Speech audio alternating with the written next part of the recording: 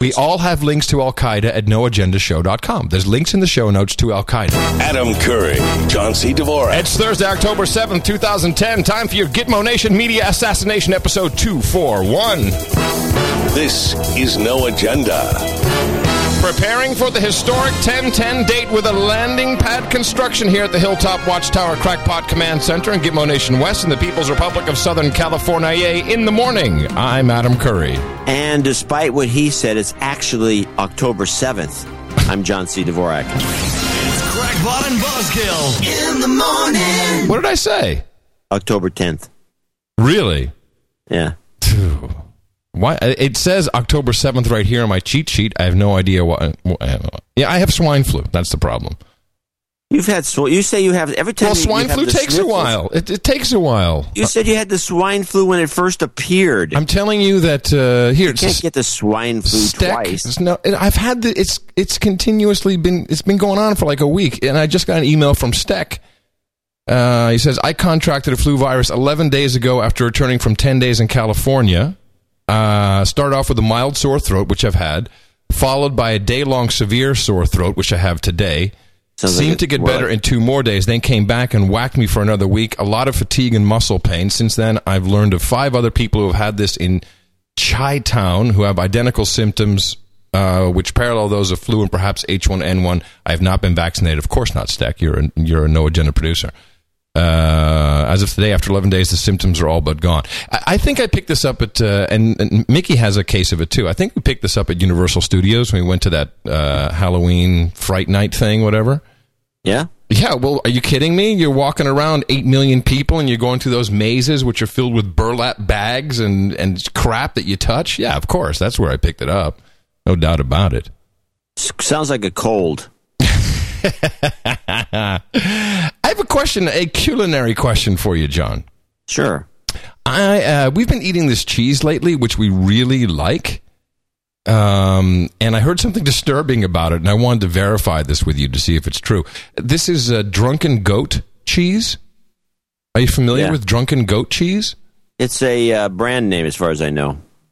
No, I don't think so. We buy it at Whole Foods, and it comes, packaged as like a, what do you call it? A kind of like a gourmet, a gourmet slice, wrapped in its own cellophane and stuff.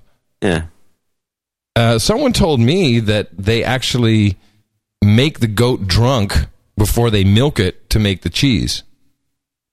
Seems unlikely. It tastes kind of alcohol-y, I have to say. Well, yeah, if somebody suggests it. But do you think that could be true? I mean, could Drunken Goat is soaked in red wine for 2 to 3 days, giving the outside of the cheese a thin purple rind. The rind typically remains fairly soft. Yes, it does. It's a Spanish cheese. So it's not true that they feed the goat alcohol before milking it. No, it appears to be a cheese that's like a lot of cheeses have been cured with wine. I mean, Stilton is a lot of the times is ported. They inject the Stilton cheese with injections of port wine, and it gives the cheese a little interesting taste. Yeah, that's what it's got to be.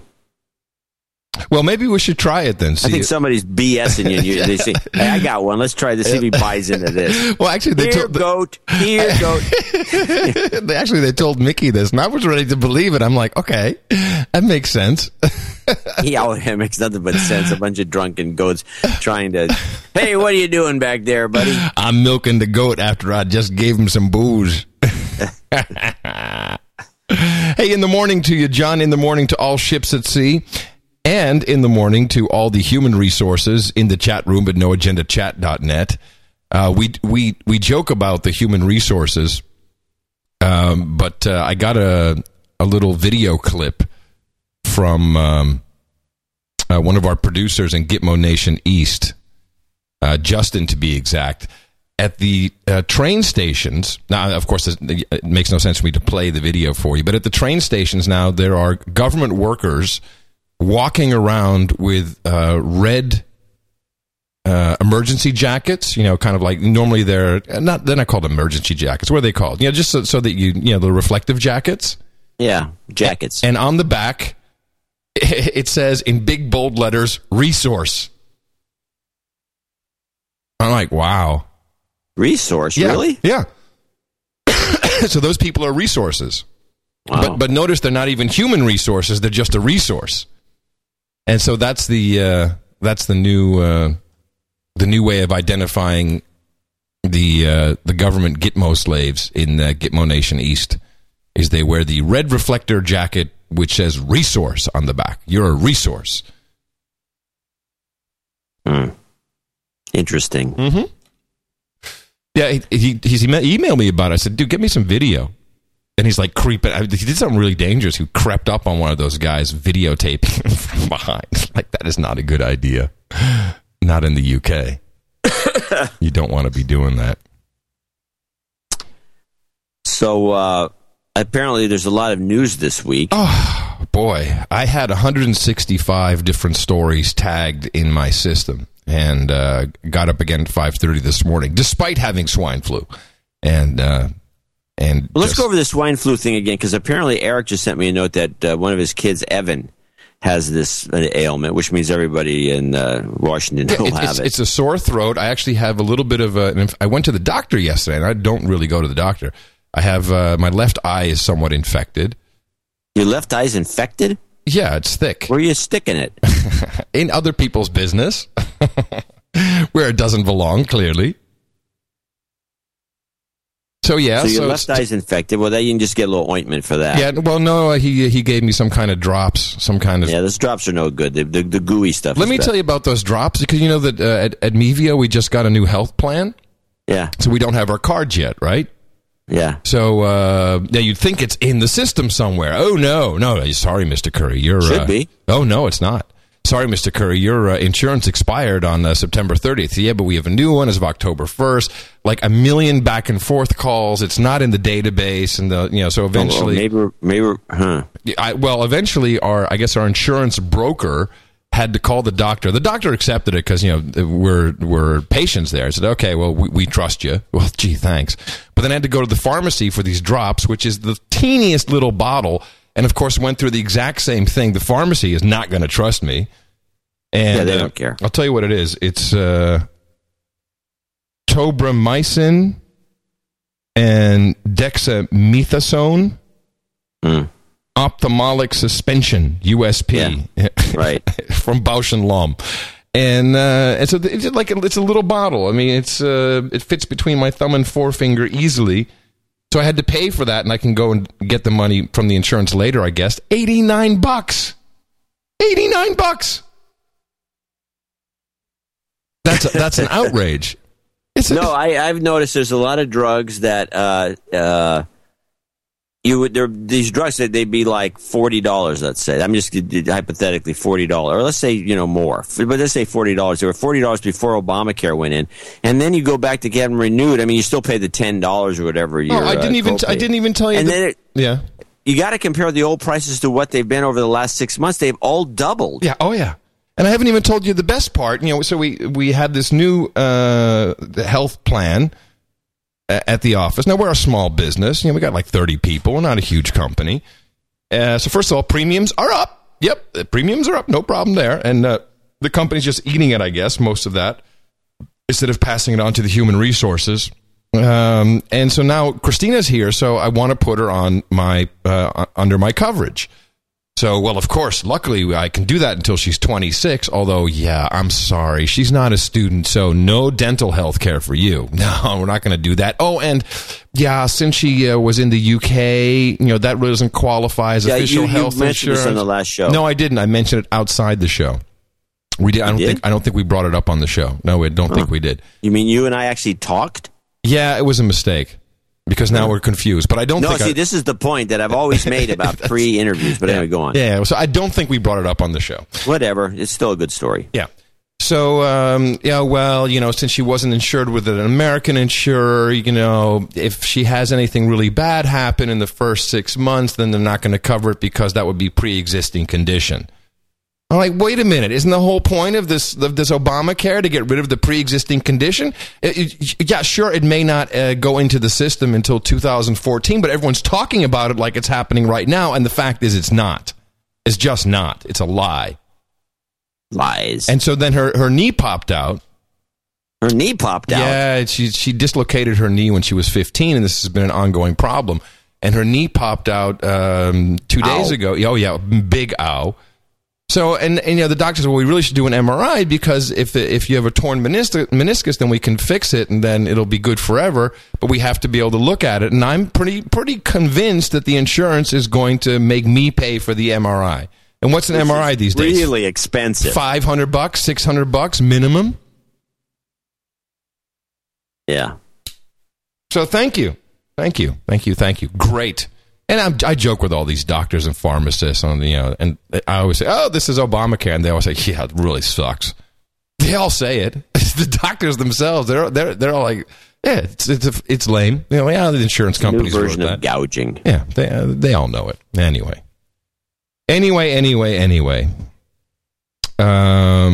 So let's name a few executive producers today. We have quite a few, actually. And now this is because we have started our 10-10-10 promotion for the Super Karma, which happens once in, 800 years?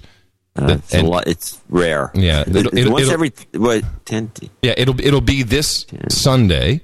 Will be 10-10-10. We have a special Super Karma promotion drive going. By the way, in addition to 10-10-10 being binary for number 42, which of course is the answer to all questions in the universe and beyond, and is a very magical number, there are also 5 Fridays in October and 5 Saturdays in October, which is another very strange, that's very unusual. Rare occurrence. Yeah, this is it's going to be a great month. Well, so it starts off you, great. It started off terrible. It's starting off great. I need some karma. You're sick. Your daughter's knee is gone, and oh my God. Yeah, it's really bad. And yeah, great month. No, I'll tell you. I'll tell you, we got really bad news this morning. Horrible news. Well, a very famous actor in Gitmo Nation Lowlands, who Mickey has worked with, and actually one of the few guys who really was a good guy, a great actor and very spiritual guy, committed suicide. And the whole country is paralyzed by it. Really? Yeah. Oh, yeah. It's very disturbing. Very disturbing. Who was this? Anthony Kamerling. Oh. Yeah. No, it does. I mean, anyone in Hollywood. Wow. I don't know. This is the thing. It's like, and of course there's no information on how or what or note or anything like that, but the whole country is paralyzed by it. And Mickey's upset, and understandably so. It's like she knew this guy. They were on the same show together. Did you ever have to kiss him? No? Okay. So, okay. Well, let's get a few... October, great karma month, everybody. We're rocking it. Yay! Well, it's good for the numbers. We have 1, 2, 3, 4, 5, actually, people who are on the 10-10-10 knighthood bandwagon, which is just a short-term thing we're going to do here for the 10-10-10. We're only going to do it once in our lifetimes, that's for sure. Yeah. And that, by the way, the 10-10-10 knighthood is after midnight on 10-10 day. There's anyone who you're not there's going to be a little list of knights in the 10-10-10 honor roll doesn't happen after midnight Pacific time. And that'll be at noagendashow.com, the 10-10-10 honor roll? Yeah, it will be as soon as we get the last ones in. But anyway, we have to have a page of knights. We need to do that. Definitely. We're just going to have them separate out because you have Order of the Mint, the regular knights, and then the 10-10-10 knights. And we have Stephen Pelsmacher, who has given us apparently 2. Although I want to check on this because every time I see duplicate, well, Eric says it's correct, but even if it was 1, Stephen Pelsmacher's is our top patron, has supported the show more than anybody. I don't think the guy is rich. I know what I can't disclose what he does. He's a knight, so we do have protection for some of the things for some of our knights because we have to. So I can't tell you what he does, but he's not in a high-paying job. But this guy has been supporting us, just above and beyond. Way above and beyond. It's absolutely fantastic. And he took 2 knighthoods out, 2 double 10-10-10 triple 10 knighthoods, triple 10, and He gave one to his son Nicholas. Right. Pronounced the French way, not the English way. Nicolas. I guess. Nicolas. Keep up the good work, gentlemen. Looking forward to the 10-10-10 edition. We have to do something special. David, I'll go to Belgium and blow him. That was my idea. It's like, please, hey, Stephen, how are you? And no problem. This guy deserves it, without a doubt. I think he'd probably prefer getting some of these something better looking. David, wait a minute, stop! Wait a minute, better looking. I'm good looking. You got the hair. David Hoffman, Enola, Pennsylvania, also joined the 1010 Club. Michael Zelina from Lakewood, Ohio, the 1010 Club, and John Weaver took out a knighthood, then sent another $10.10 in, saying, "Hey, wait a minute, I wanted to be in the." That was good. That was a good one. Yeah, I like that. He's a USC professor, actually. Really? It's the or formerly, or he's got something to do with him. He actually requested a deep douching and a deep douching or a de-douching? He says a deep de-douching. You've been deep douched. Ooh. Oh yeah, I did. With you saying it, that would be the deep. That's the deep douche when I lip sync along with it. Yeah. Yeah. Cool. And then in the executive producing area, we have. And by the way, each one of these gentlemen will get a standalone executive producer title on 5 consecutive different shows. In other words, Pelsmacher this week on the Sunday show, Pelsmacher again, and then David, and then Michael, and then John. Because I want these standalone executive producer things to be standalone. I don't want them to be all bunched up. Right, but we are putting them in today as executive producers for this show as well, right? Yeah, we might as well. I mean, come on, please. All right, then we'll put them as right. But then we'll do each one individually with the rest of the group, which is Tanya Wyman. Now, is she associate or a full blown? She's an executive producer. Okay, and Dame Tanya, by the way, Dame Tanya. Greetings from Gitmo Nation. Shattered. I turned 40 on October 6th. Holy crap, she says. So as a birthday present to myself, I'm donating $400 to keep my favorite show on the air. You guys and all the fellow producers rock. Yeah, we're going to do a birthday shout-out for her later. Catherine Gerard in Pahrump, Nevada, which is notorious as a town.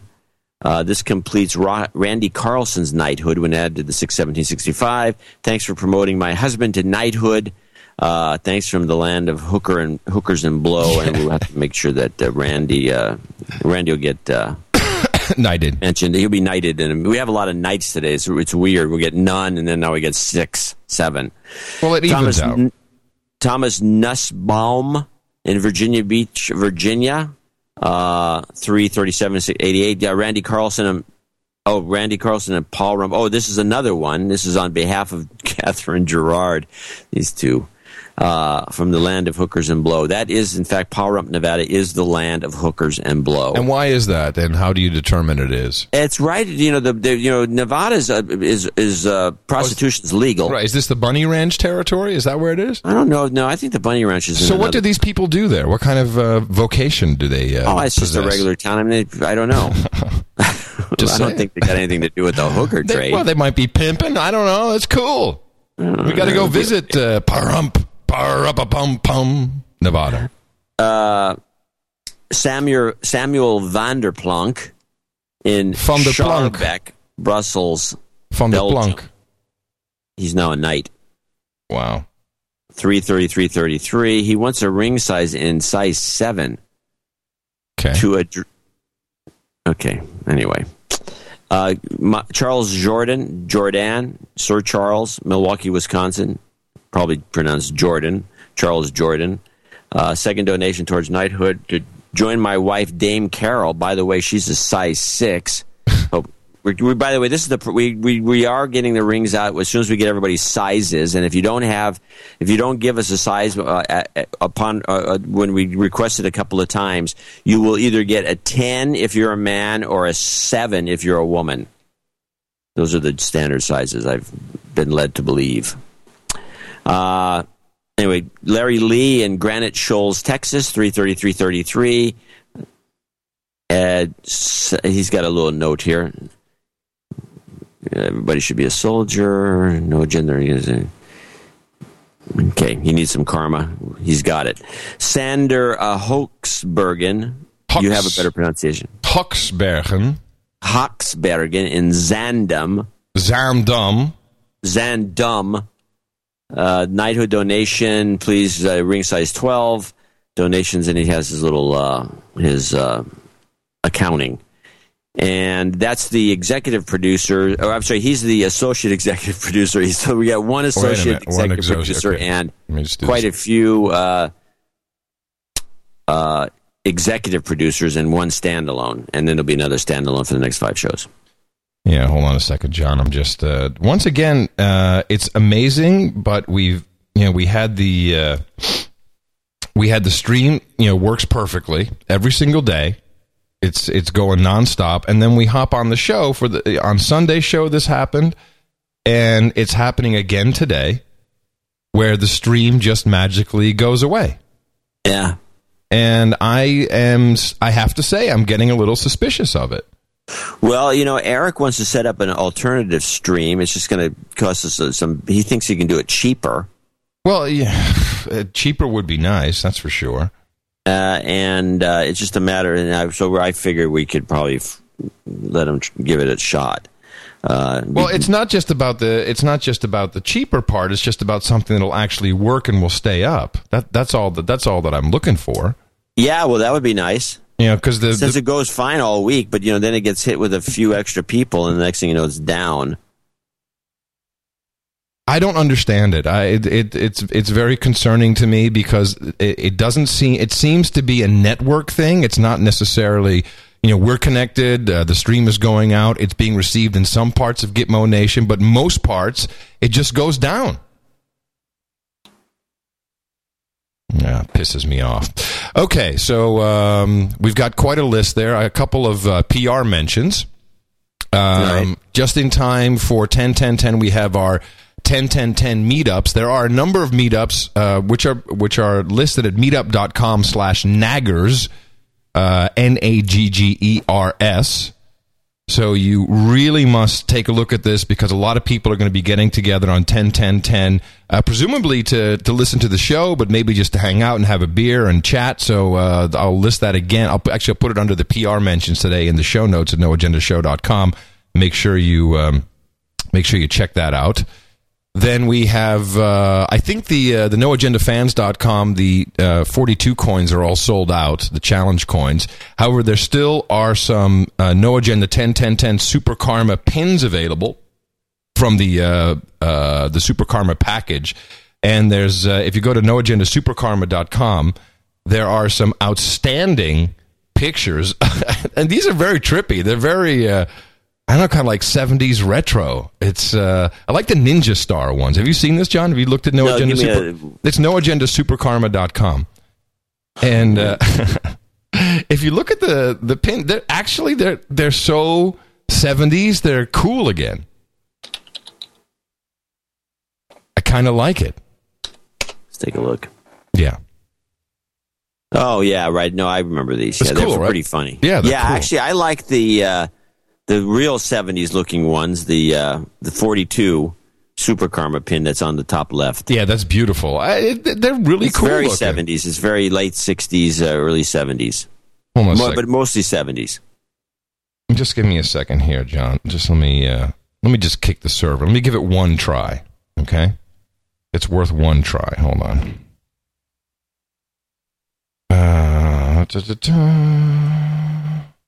And I'm getting a bunch of complaints. No Agenda live stream down. Well, duh.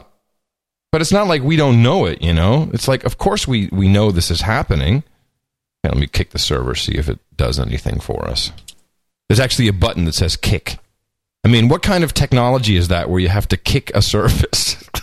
Yes. It's start, stop, restart, or kick. It's I don't know.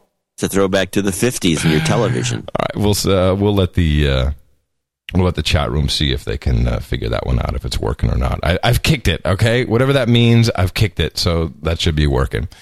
Okay, let me just see where we are here.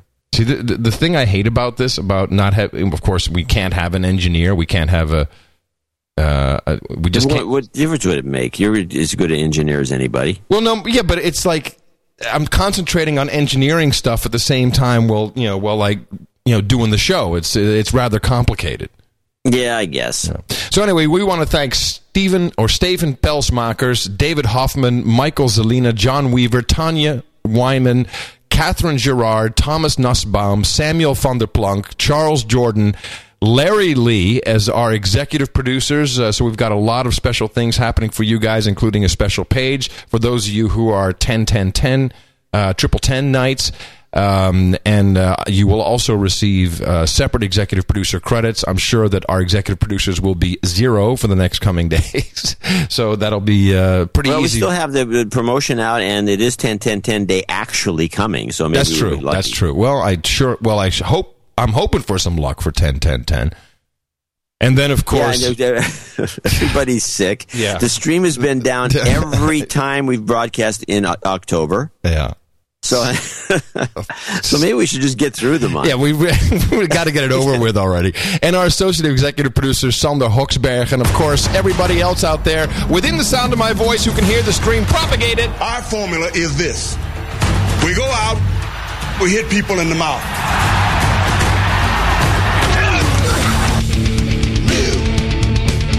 World order. Say it loud, proud, everybody. Shut up, slave.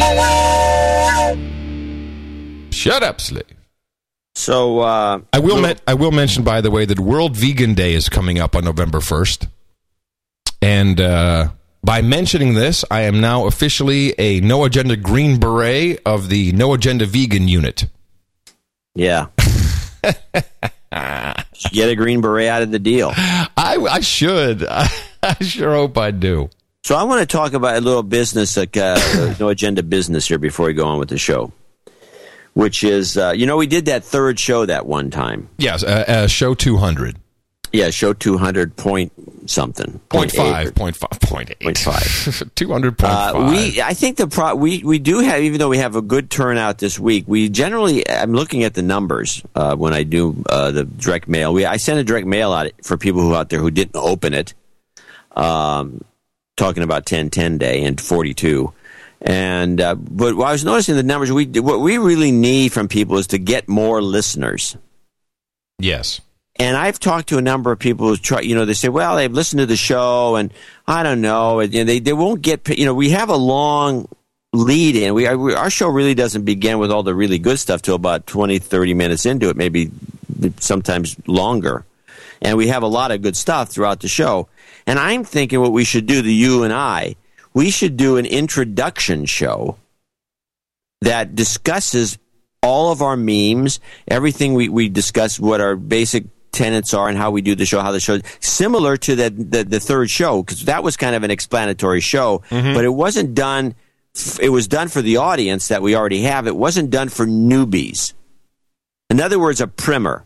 For the No Agenda primer or a primer? Well, what? Well, you call it actually either one. Primer always sounds to me like something you'd throw on to light a fuse. Primer, I think, is the word that I think it is what I'm referring to. But anyway, a No Agenda primer or primer. That's a short, so it'd be like a 45-minute show that we would do, and it would be available because people, I know a lot of our listeners go, hey, Bill, you should listen to this show. It's really good. And, because I always say we don't want to convert new people. We want to convert the people who are already. Oh, lovely. We're doing great here. They either can't get through the beginning because we talk about stuff other than the meat. And I think it'd be nice to say, well, here, go listen to this, and once you hear this, so in other words, it'd be like a 45-minute sales pitch for the show that you and I would do. I think 45 minutes is too long. I think you have to be able to hit people in the mouth really quickly. Okay, if you think you can do it shorter, I'm of the opinion that you can't stop talking for 45 minutes, but I could be wrong. Well, it's probably a good idea. Maybe we should have our producers let us know what they think will work, because we're so into it that I don't think we realize what does and doesn't work. And I also think they should give us the memes, because a lot of them we've forgotten.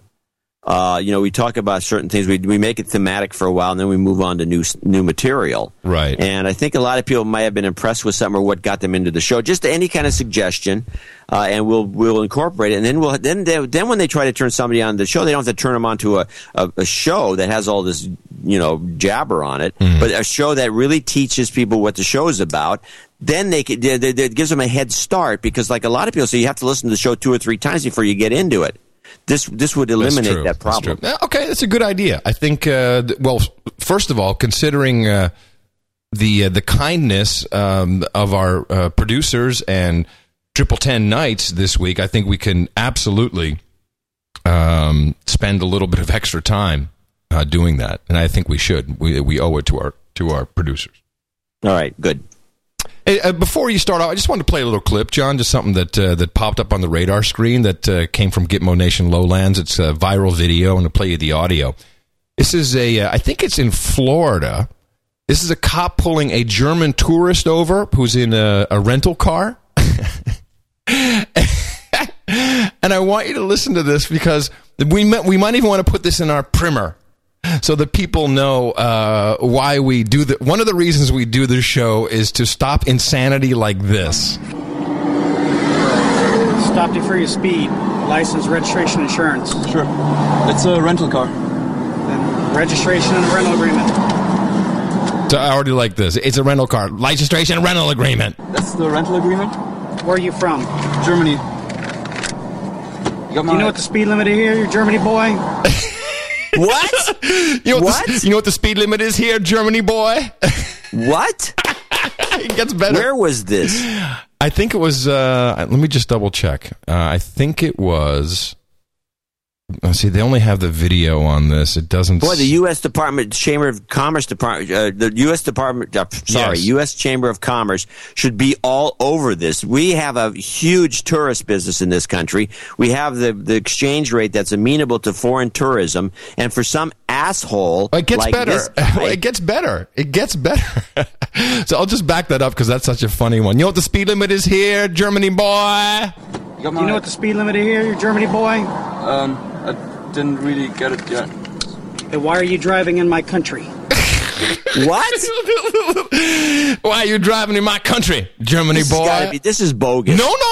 This is a hidden video. The guy is shooting it from his lap. This is not bogus, John. This is not bogus. Seriously, it's not. I mean, I'll show you the video. It's not bogus. This is real. You see the trooper. You see him. All right, here we go. Why are you driving if you're not paying attention to the speed limit? Is it 70? It's 70 miles an hour. Then why are you going 98? Now, I have to say, dumb, all right? 98. All right, don't be going. He's on the use of the Autobahn. This comes up in the conversation. Don't follow any other cars, and let me give you a little hint. You weren't following nobody. Okay. I was right in front of you. You were leading the pack. This ain't the Autobahn. This ain't the Autobahn, Germany boy. Well, at least he knows about the Autobahn. So what do we do to these to Germany boys, John? Can you guess what we do to Germany boys who drive 98 in my country? Do you know? We throw them in jail. Oh, it gets better. We don't just throw them in jail, boy. You Germany boy. We have ways, Germany boy. Do you understand that? I got that, sir. You know what happens to nice little boys like you that have to go to jail for reckless driving? Ass will be hurting for a month. What? Your ass would be hurting for a month. Your ass. That's your rectum. Your ass would be hurting for a month, Germany boy. I'm telling you, this has got to be some. It's not fake. It's not fake, John. It's not fake. Well, then where's it from?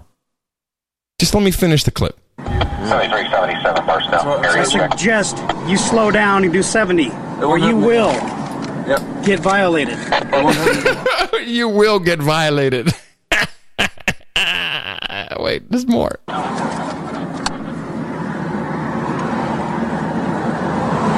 Oh, I guess that's it. He walks away. So he doesn't give him a ticket, but he gives them a talking to, I'd say. He doesn't give him a ticket? No ticket. The guy was doing 98? He doesn't get a ticket. Why didn't he just walk over there, write out a 98-mile-an-hour ticket, and shut up? Well, because he felt really powerful by telling Germany boy that he's going to get ass raped if he gets caught again. Because that's what we do to Germany boys over here. That's right. Hey, you damn Germany boys, don't be speeding in my country. Wow. So that's the kind of professionalism we have with some police people. Yeah, it's great, isn't it? I think it's Florida. It would make sense that it was Florida because that's where all the Germans go. Yeah. I don't know why. They like the weather, I guess. I mean, if you've never been, if you're a European, if you're a European, I love Florida. Yeah. The weird thing about Florida is like a writer's paradise. Most professional writers that write, especially long formats. Yeah, most of the detective or story writers and all those people, they all live in Florida or some of them in Mississippi. And Florida, of all the places I've ever been, is the easiest place to write in, and I can't tell you why. I mean, you just feel like writing when you're there. And, other places I've been to, like Denver, you don't feel like doing anything. But in Florida, you really feel like writing. And all the writers flock down there, and the weather is so odd and weird that you end up with, Germans, apparently, they go there, and they just is like some sort of a weird paradise to them because there's nothing in Europe like this. Anyway. Well, Germany boy. Germany boy. I'm telling you, Germany boy. Hey, let the guy go. Germany boy. Well, that's the good part. So that's kind of our American hospitality where we won't give you a ticket, but we're gonna, threaten to us. You have to listen to us blow hard. Yeah, really, we're gonna threaten you with anal rape. But hey, Germany boy. Now, if you were in Denver, of course, you'd be near Gitmo Nation Central, where the new government will be after everything comes crashing down. And there's been nothing but Gitmo jewelry in the news, John. Nothing but Gitmo jewelry everywhere. It's now over the top, completely over the top. First of all, there was a great our favorite company, BI Incorporated, which if we could invest in it, if we had the money, would be great. This is a fantastic story. It says a company, but of course we know it's BI. It actually says BI Incorporated, that provides electronic monitoring to track sex offenders, parolees, and others. Yeah, slaves. Said its system shut down after unexpectedly hitting its data storage limit, leaving authorities across 49 states unaware of offenders' movements for about 12 hours. Wow. Yeah, this is what Stuxnet should be doing. Prisons and other corrections agencies were blocked from getting notifications on about 16,000 people being tracked, said BI Incorporated spokesman. So this piece of crap technology doesn't even work. Well, wait until you find out what happened. And by the way, the BI Incorporated spokesman's name is Jock Waldo. Is that an alias or what? I love the name. Jock Waldo here. I'm from Pensacola, Florida. Jock Waldo. It's like a DJ name. Hey, everybody, Jock Waldo in the morning. How you doing? I'm your BI Incorporated spokesperson. Let me tell you, we had a horrible problem.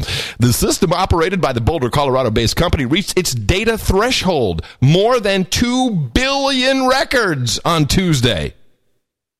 So I'd love for our no agenda malicious sysadmins to give me the data on what kind of database taps out at 2 billion records.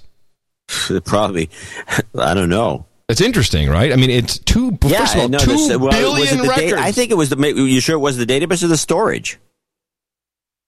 Well, let me see. I can see the storage, being full, hard disk full, because you need buffers and all the rest of it. And it gets to some point, it goes, oh my God. It says here, along with so blah blah blah. Before the shutdown, the company's database could hold 2.1 billion records, such as GPS addresses or an alcohol reading, said Jock Waldo. Company workers weren't aware of how quickly the database was filling up before it exceeded its limit. So he's saying the database had... That's bullcrap. Apparently, according to the chat room, they're saying these guys should get off MySQL. Yeah, that's the joke I was thinking of too. Stop using MySQL and PHP. The company said it spent Tuesday expanding the threshold to more than 1 trillion records. This is the hard disk. They just didn't have enough hard disk capacity. This guy just didn't know what he's talking about. Oh, well, here's the official statement. Due to a system failure beyond our control, we faced a challenging and unprecedented event for our electronic monitoring center.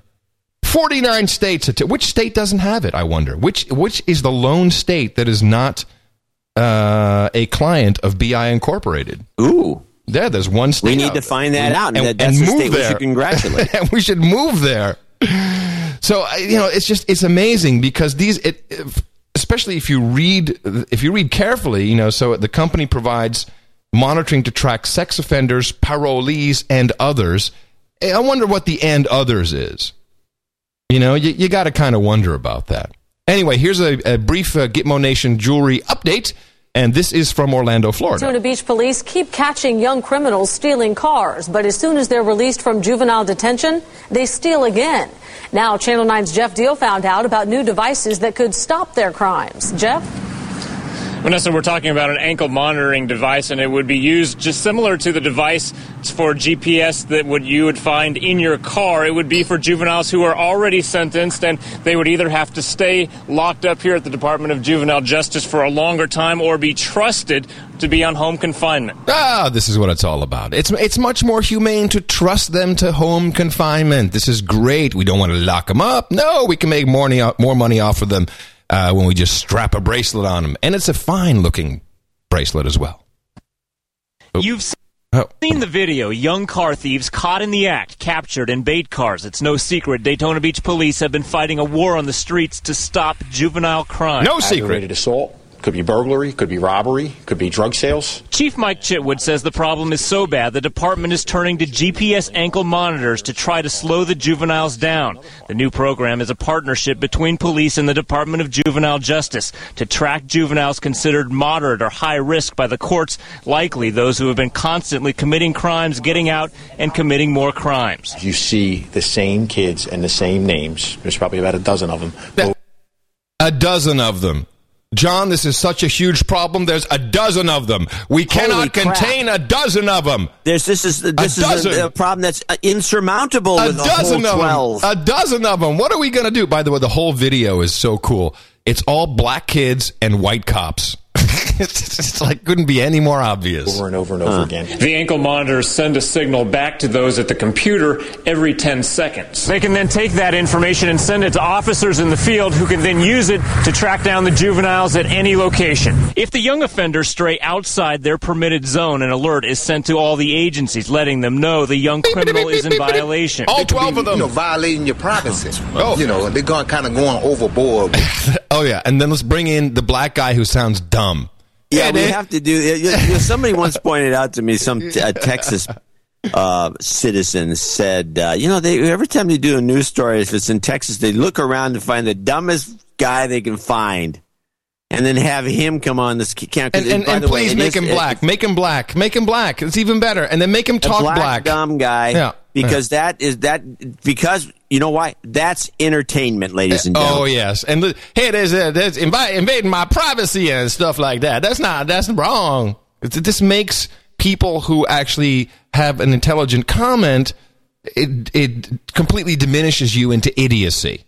Okay? That's why this is being done. Let's hear this fine, upstanding citizen again who is being used to make us all sound stupid. Is in violation. They can be, violating your privacy. They're kind of going overboard with that. Angelo Gordon is leery the program could go too far, but does agree it's a good idea for violent criminals. 5 other people, which we don't hear him say, we spoke with today, said it was definitely a good idea to try. And we spoke to 5 other people. Good idea. It's a good idea. Where are these 5 people? We didn't hear him talk. To stop the rampant crime. The mission is to reduce crime. That's what the mission is. We did a lot of investigating reporting there. We spoke to 5 other people, and they all said it was great. It's great. Now, what is the weakness in this system, John, in these Gitmo Nation jewelry bracelets? What is the weakness? What do you think? What could the weakness be? Well, besides the fact that it doesn't work, apparently. You tell me. A pair of scissors? Maybe that would be the weakness? Just a pair of scissors to just, cut it off? I thought it was designed so you couldn't do that. Well, let's listen to this report from Portland. Good evening. Thanks for joining us. I'm Shauna Parsons. Wayne has the night off. First on Fox tonight. Oh, I'm so sorry. Wayne is gone. Well, Wayne's not on. No, Wayne. So this sucks anyway. A dangerous predator could be on the loose tonight in Marion County. Fox 12's Most Wanted is a convicted child abuser. Deputies say William Althouse took off his GPS monitoring bracelet and disappeared in Salem yesterday. They tell Fox 12 he's dangerous and likely to commit sex crimes again. KPTV's Mark Ross has been following this story. He joins us live from News Control with the very latest. Mark. Well, Althouse served 12 years in prison for sex crimes and burglary. He was... So we don't actually know what the sex crime is. Sexting can be a sex crime. Yeah, sexting, peeing in the park nowadays is a sex crime. We don't know what the sex crime is. He's dangerous, but it's also burglary. So who knows? Maybe the guy was a burglar and he peed in someone's yard. We don't know. He could be a dangerous pedophile, but we just don't know. Whatever it is, be afraid. Be very, very afraid. On parole, but now deputies want you to take a good look at his picture because tonight no one knows where the convicted sex offender is. Very sick. Very sick. He needs to be monitored. In fact, who is that droopy dog? It's just a concerned citizen. You're very sick. You're very sick. You need to be monitored if you're very sick. Play that guy again. It sounds like droopy dog. Yeah. Monitored. William Althouse, a convicted child sex offender, is required to wear this GPS bracelet for just that purpose. But Marion County deputies say that yesterday, the ex-con, who's out on parole, took off the bracelet and this transmitter and disappeared. That's a good one. Yeah. And then I'll wind up my segment, and then we got to do something else with something that is happening in California. Now, we know about the fingerprinting of the kids for their school lunches, but it's not really fingerprinting, John. No, it's digitizing. It's scanning their biometric data, which I think is even worse than fingerprinting. And please listen to the officials in how... Well, wait, back up. You got to explain to people what you're talking about getting fingerprints to get your school lunch, because a lot of people never heard the story. Good point. So in California, and this is now going to be rolled out statewide, in order to move to a cashless society in the cafeteria and with 8 and 9-year-olds, and to make sure that they're all paid up for their Gitmo Nation genetically modified food, which consists of some chicken McNuggets. It's all over the video. You can see it at noagendashow.com in the show notes. They're taking fingerprints, but actually it's biometric data from these kids. So instead of showing a card or going to school with your 4 pennies for lunch, for milk money, whatever it is, they will scan their biometric data. Oh, okay, slave, you can eat. You're all paid up. Does that explain it? Wait a minute. Let me get this straight. You mean they can't look at the kid and say, hey, that's Jimmy Johnson, or they can't do like they do in a hotel and say, what room are you in? And you give them a number. You're missing the point. This is to save jobs, John. We have to save jobs. This is a horrible economy, so we have to be able to put our teachers to work teaching, and we need machines to check on the little kitty slaves. We can't do that with, hey, that's Jimmy. It sounds to me as though they're trying to get kids used to the fact Yes, used to being scanned. Exactly. Let's listen to this report. The LA Unified School District is pushing a program to fingerprint some kids before they can get their lunch. Critics say it could lead to civil rights violations. CBS 2's Soraya Fidel is live at school district headquarters in downtown LA with a look at why the program is causing so much controversy. Why? Are you kidding me? You're fingerprinting my kid. Why? This is so strange. This is good. Why could it be causing controversy? I don't understand. Good morning, Soraya. Well, good morning, Lisa. There are mixed opinions about this, but ultimately district officials tell me the goal is to streamline and save jobs during this economy. There it is. How does it save jobs? Just shut up. It doesn't matter. Just believe it. Open your mind. You throw it in on anything. Yeah, we're going to shoot everybody in town. That's the only way we can save jobs. Save jobs and streamline in this economy. Officials want to see this program implemented district-wide at all Los Angeles schools. Ramon Cortines, the superintendent, says he hopes that it is implemented, that right now it is a pilot program. It's in the test phase.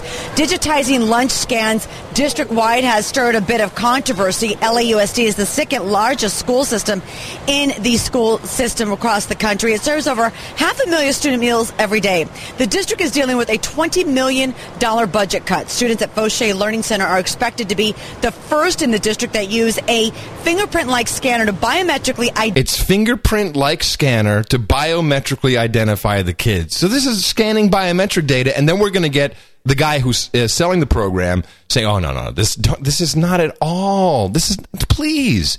Just go back to your homes and be quiet. It's okay. Like scanner to biometrically identify them for meals in the lunchroom. District officials say the system poses no security or privacy risks to children or their families and would help bring district cafeterias into the 21st century. Oh, yeah. It is set up to be we need to bring it How into about serving good food? That would bring them into the 21st century. Meanwhile, hey, ladies and gentlemen out there, pack a bag lunch. Yes, exactly. How about PB&J? I'd rather have that than the crap I'm seeing in this lunch line.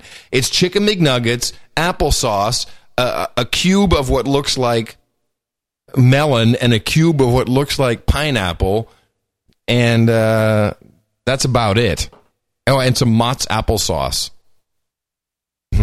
Great. cashless sales system. Oh, cashless, that's what it's about. Cash, get them used to not using cash, get them used to being scanned. Just get the kids used to it. This is not a problem. We have to bring everyone into the 21st century.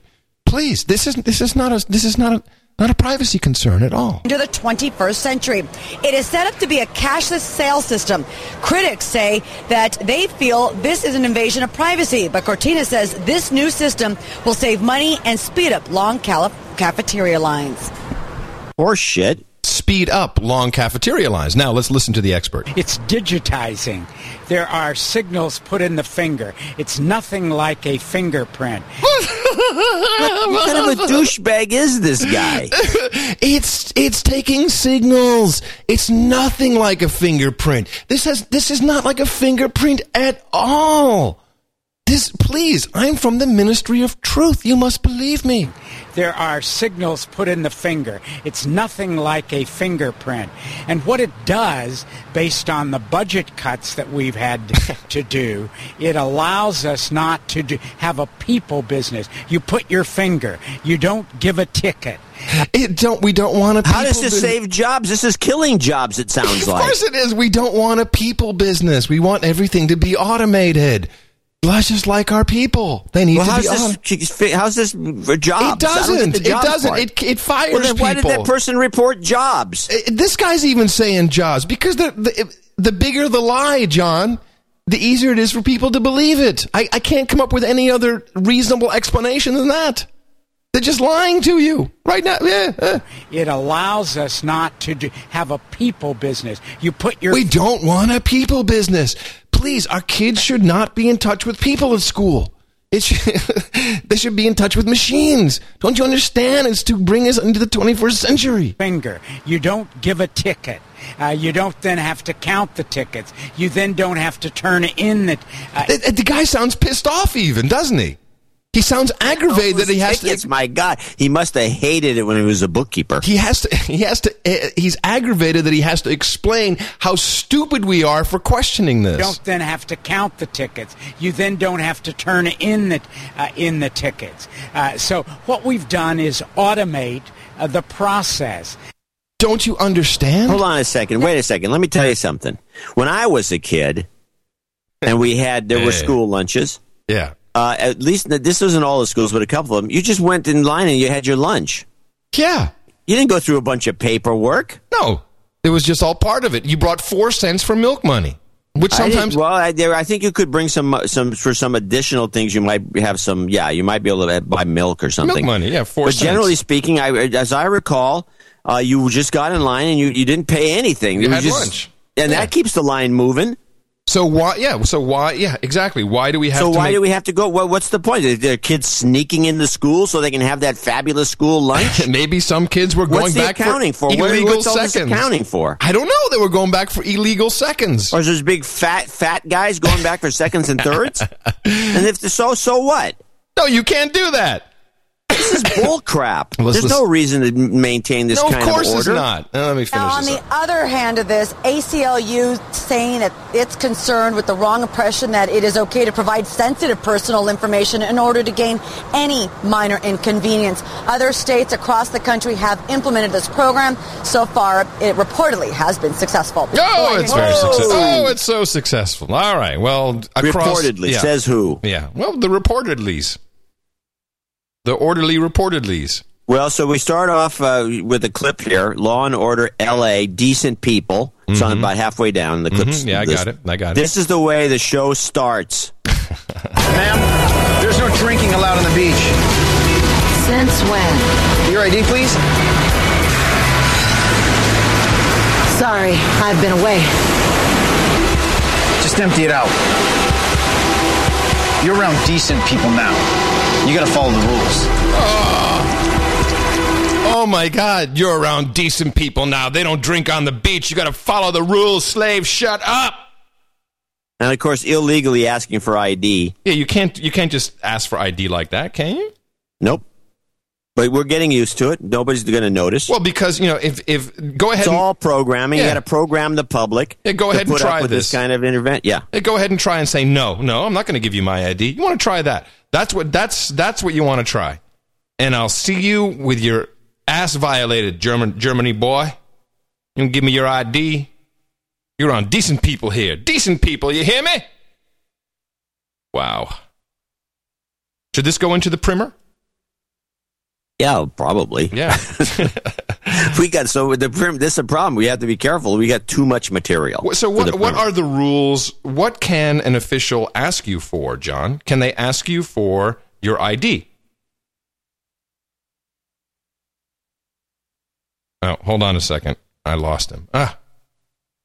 Hold on, John. Are you there? Yeah, barely. I lost you. Yeah, I lost you for a second. So in the Gitmo states of America, can the officials ask you for your ID, and do you have to provide it? No.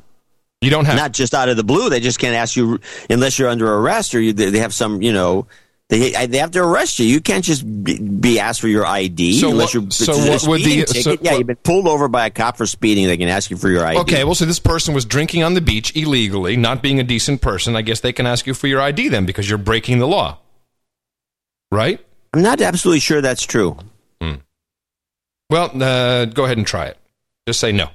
No, you can't get away with it. See how that works out. Your best bet is to give them the ID. Nice. Well, but this, of course, is law and order conditioning the people that drinking inappropriately is not decent. I've also been fascinated by Law and Order not sudden, but over probably the last year or so, change from some of their early policies, because I guess the memo has changed, to promote, in the early days of the show, the whole series of shows. And by the way, for people out there who kept emailing me wondering if I'd watched the Law and Order UK show, which debuted this week on BBC America. By the way, play the weird BBC America ad, which I have here, and scratch your head, and then we'll go on from there. We lost our empire. We suck at tennis. Our food is lousy. Yeah, but our television sure kicks ass. BBC America. What? Wait, let me listen to that again. Let me listen to it again. We lost our empire. We suck at... What does he say at the beginning? We lost our empire. We suck at tennis. Our food is lousy. We lost our empire. We suck at tennis. Our food is lousy. Yeah, but our television sure kicks ass. BBC America. Our television kicks ass. Wow. Kind of profane. That should be arse. What is the point of that ad? To get Americans to watch. That it's cool, I guess. I don't know. Anyway, so I watched it for you out there who emailed me, and I found the thing unwatchable, so I gave up on it. It sucks. Anyway, so the Law and Order series is always the locals versus the feds, which is we've talked about this on the show numerous times. We're talking about it again. And so now they've gotten too far. On the Law and Order, I have a clip here, but it's not too revealing, but it's the clip, Give Me Your Tin. Mm-hmm. Where a federal officer, this is Law and Order SVU, which is really the headliner now. Right, Special Victims Unit. They play the "Give Me Your Tin" and I'll explain what happened. Give me your tin. They hand over their badges. Oh, okay. They're handing over badges. Marshals. Credentials you need to work outside your jurisdiction. Raise your right hand. I solemnly swear to support and defend the Constitution of the United States from all enemies, foreign and domestic. All right. So just out of the blue, I didn't know you could do this. But she asked for their New York badges. City Police Department badges, and gives them U.S. Marshals badges. Oh, and then they have to uphold the Constitution of the United States as a marshal. They got more powers now, and they can be more effective, and they can do all these things. And then they go back to the office with these badges, and ooh, you got one of those Marshals badges. Ooh, that's so neat. And so everybody oohs and ahs over the badge. And the whole thing is like sickening. And then they go get the bad guys, because I can do that now with these new badges, which also, by the way, promotes the show Chase, which is about the U.S. Marshals on NBC. Now, so I just want to say something, because people need to understand why we do this. Because, you may not watch the show. Certainly, if you're a No Agenda listener, you probably don't watch these programs. And there's a reason why John does it, so we don't have to, is so you understand the mind control and the programming that is taking place right before your very eyes. Because these shows are actually watched by millions of people. Tens of millions. Tens of millions of people watch this, and it's psyops. It's programming of people's brains into what is accepted and what is right and what is proper. And it's done so much damage that it has to be exposed. So, I know we have a couple people complain about this. One of our nights. Anyway, so they now all of a sudden, in the olden days, it would always be, the feds are coming in to screw things up. They have these special programs going on. They're always messing with the locals. Now, all of a sudden, the whole thing is switched over. So the feds are the good guys. They're better than the local people. So we want a national police. We want the FBI involved in everything. We all these, these national police organizations, TSA and the rest. Yeah. They're all good guys now. They're not screwing anything up. They're better than the locals. Yeah, they're all good guys. We know better. We want a national police department. That's what we're looking for. That's right. Okay, enough. This is a story that we missed, which I think is from a few months back.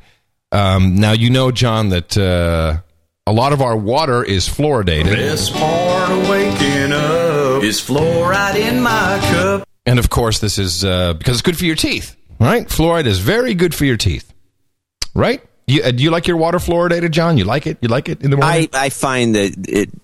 I don't have the issues that you have with it. Well, I have ever since I read Legacy of Ashes, which has been corroborated to me from very reliable sources, is very factual, where the CIA goes and fluoridates the water of enemy camps to subdue them. I kind of figure that maybe that's being done to us. So this is from the BostonChannel.com, which is from WCVB, Channel 5, the ABC affiliate in Boston. Here it says, fluoride is added to the water most of us drink because the government believes it's a safe and inexpensive way to prevent tooth decay. However, Team 5 investigations found the Amesbury Water Department pulled the fluoride from its system and concerns about its supply from China. Did you know that apparently, at least in Boston, some of the fluoride that is put into our water comes from China, John? We can't do our own fluoride? Apparently not. Huh. But here's what Department of Public Works Director Rob Desmarais said. He says, after I mix the white powder with the water, 40% of it will not dissolve. I don't know what it is, he said. It's not soluble, and it doesn't appear to be sodium fluoride. So they've smartly they've stopped fluoridating the water in Amesbury temporarily. I have a suggestion. Mm-hmm. You have a bunch of white powder, and half of it dissolves and half of it doesn't, and you get suspicious. There are things known as labs. They're all over the place, as a matter of fact, analysis labs. Well, why do that? You've got a city, a budget. You can walk this chemical over to one of these labs and explain the situation, and they will tell you what exactly is in the powder. Why don't you do that? Well, Paul Stewart, who lives in Newburyport, says they should test it to make sure it's safe for us to drink. Apparently 1,000 water systems in the United States use Chinese fluoride. Not a very smart idea. I think if you're concerned, like I am, about anything added to your water except water, then you may want to ask your local facility where they get their fluoride from. I would think. My goodness, it's just, yeah, you did miss that one. Yeah, it just blows me away that we're getting our fluoride from China, and I don't think there should be anything in our water anyway to start with. Give me your tin.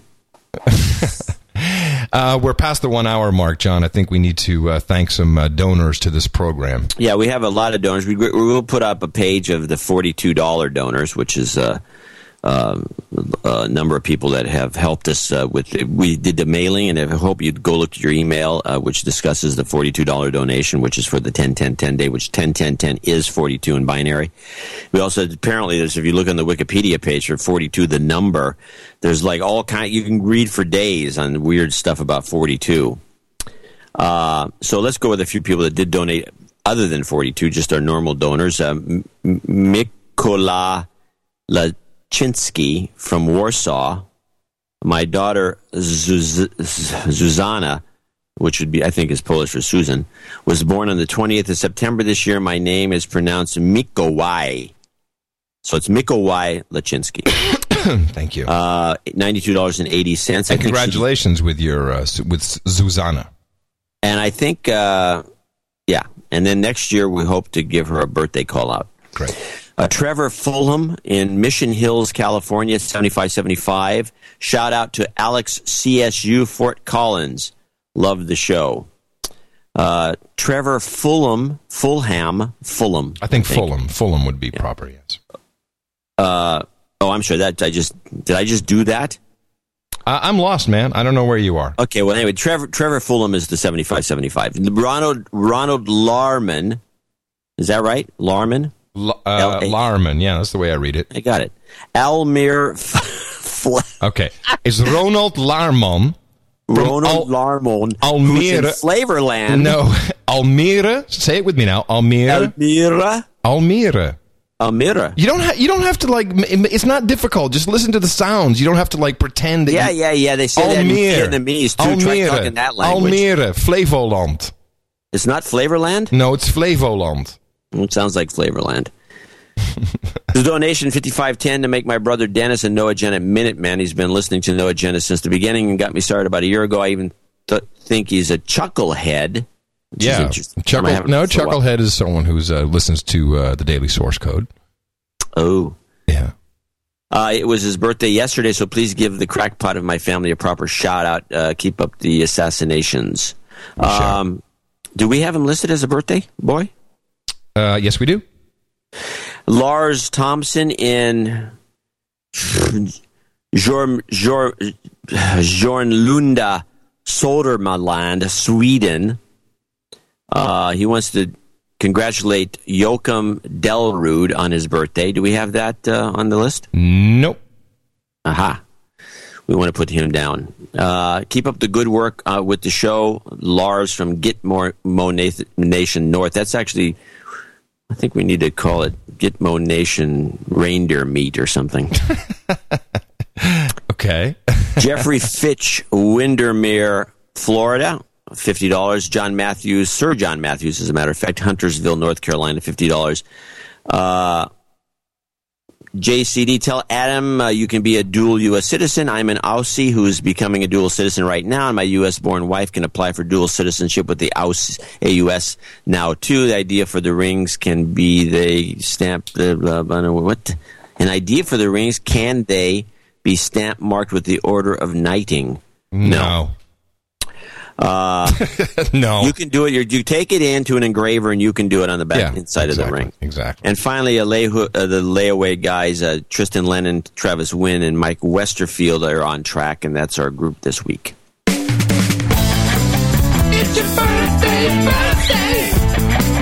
on No Agenda. So, first of all, happy happy birthday to Dame Tanya, a dame of the No Agenda Roundtable, turned the big 4-0, and we love you very much. Thanks for always helping out with the production of the show. And Ronald Laarman says happy birthday to his brother Dennis, who is a No Agenda Minuteman. And then, no, we did have Ronald Laarman. Did I miss somebody, John? Yeah, we had the one here that we mentioned a second ago. After Lars Thompson wants to congratulate Joachim Delrud on the day of his birth, and that's the birthdays here, courtesy of your friends at the No Agenda Show. It's your birthday, yeah! Now, what do we want to do with the knighthoods? Because there's so many, it would take up the rest of the show. Can we do a mass knighting, or is that inappropriate? I don't think we have a choice. I think we have to. Stephen Pelsmakers, Nicola Pelsmakers, David Hoffman, Michael Zelina, John Weaver, Samuel Thunderplunk, Larry Lee, Sander Hoxbergen, and Tristan Lennon, please step forward. You will, of course, all be mentioned individually on the appropriate pages for your knighthoods. We really appreciate what you've done for the show so that we can pay bills. Your rings will be forthcoming. They are real. They are actually happening. But first, John, pull it out there. I'll pull out mine. We hereby knight thee all, knights of the No Agenda Roundtable. One more for good measure. Please enjoy a Herkerson blow, except for Nicola. You may be too young. But you can never start too soon, I think. Hey, but seriously, thank you all very much. This does make up for the very slow summer that we've had. And, of course, we continue with our 10-10-10 Super Karma donation drive. We can only do these once every 300 years. Something like that. It won't be for a while. Yeah, go to Dvorak.org/NA. And obviously, we really appreciate everyone who's on the $5 a month subscription plan. These are the things that really will sustain us, certainly through the drier periods, so we can at least eat bread. ChannelDvorak.com/NA. Your donations go towards keeping the show going. A lot of work goes into it. We do 16, 18, maybe this month, I think 20 hours of work goes into... yeah, that's right. That's just two shows we got to do. That's just and that's just the show. That's not all the work that goes into producing the show. And may I point out, we've never missed a week, ever. We don't take vacations. We take vacations, but then we still do the show from our vacation. We interrupt anything. We've done it on Christmas. We've done it on New Year's, Thanksgiving. Not like your typical... Like Michael Savage, I got a car now. I got the Saab 903, the speeding bagel, the $3,000 car. And by the way, thanks everybody for sending in all of your comments. People love this car, by the way. People are very passionate about their Saabs. I think it's a collectible. It might be. Well, the roof is good, so that's good. So I've got a radio now, and I'm listening to the AM stations. And Michael Savage, he may be a great guy, and he may be a great radio host and all that, but he just sounds like another elitist prick. The guy's making millions of dollars. He's got to be, right? Oh yeah, no, he's making probably $10 to $20 million easy. It doesn't come across as believable to me when I listen to that. Yeah, whatever. Oh yeah, everything's so outrageous, you millionaire. I used to be a millionaire. It was nice while it lasted. Yeah, you were a prick too. No, I wasn't. I'm sorry. I said that. You didn't know me when I was a millionaire. Yeah, I did. Oh, yeah, you did. Speaking of being a millionaire... You told me to get lost, chump. Hey, old man, piss off. Speaking of a millionaire, have you seen, John, and this has happened in just the past week and a half, gold now at over $1,340 an ounce. I'm predicting that after the election, it's going to fade back down to about 1,100. Well, it seems like there's so. Of course, I'm trying to figure out why this is happening, and it seems like the elites are all buying up the gold because the dollar is devaluing at an amazing pace. This is because of the global quantitative easing. Is that what they call it? QE. Quantitative easing. It's called printing money. It's called, exactly, printing money. Now, there was this interesting article in the Financial Times. By the way, the DH Unplugged discussed this a little bit for people out there who want to get another angle. Oh, great. Okay, so then I'm talking to the right guy. So this article in the Financial Times talks about a possible currency war. And possible? I think it's going on. Well, it's the Financial Times, John. It's not like the Gitmo Daily, you know. So the Institute of International Finance, which represents more than, love this number, 420 of the world's leading banks and finance houses. That's a great number, isn't it? 420. What a coincidence. Yeah. Code. Total code. Warned on Monday that a lack of such coordinated rebalancing could lead to more protectionism. So this institute, who knows what this institute is, but I guess the G20 is coming together again soon, and they're gonna. What is it? Is it China that doesn't want to play ball? Is that what's going on? That China is being the meanie here? Well, we're actually suspicious that China may be the ones that are jacking up both the yen and the euro. Well, no, you don't have to be suspicious of the euro because I have the report right here. From Voltaire.net, the embattled euro got a surprise boost from an unexpected quarter. China, the country with the world's largest foreign currency exchange reserve, China, has pledged to support the Greek debt as well as the euro in what is clearly a geopolitical decision. In doing so, China has signaled it seeks to prevent the U.S. financial warfare attack on Europe and play the EU off against the USA in a geopolitical chess game of a fascinating dimension. And there's a picture here of the of Wen Jiabo, that's China's premier, and he's congratulated by his Greek counterpart, the guy from Tennessee. What's his name? George. Yeah, that guy. Papandreou. He's an American, right? Yeah, it's funny. And the president of the Greek Parliament, Philippos Petsinkios, something like that. So they gave the guy the gold medal of the Parliament in Athens just this past Sunday. So the Chinese, they're running everything. They are totally like making this happen. Yeah, it looks like it. So that's crazy. Well, it's going to be crazy for them when this doesn't work out for them. Why won't it work out? Greece?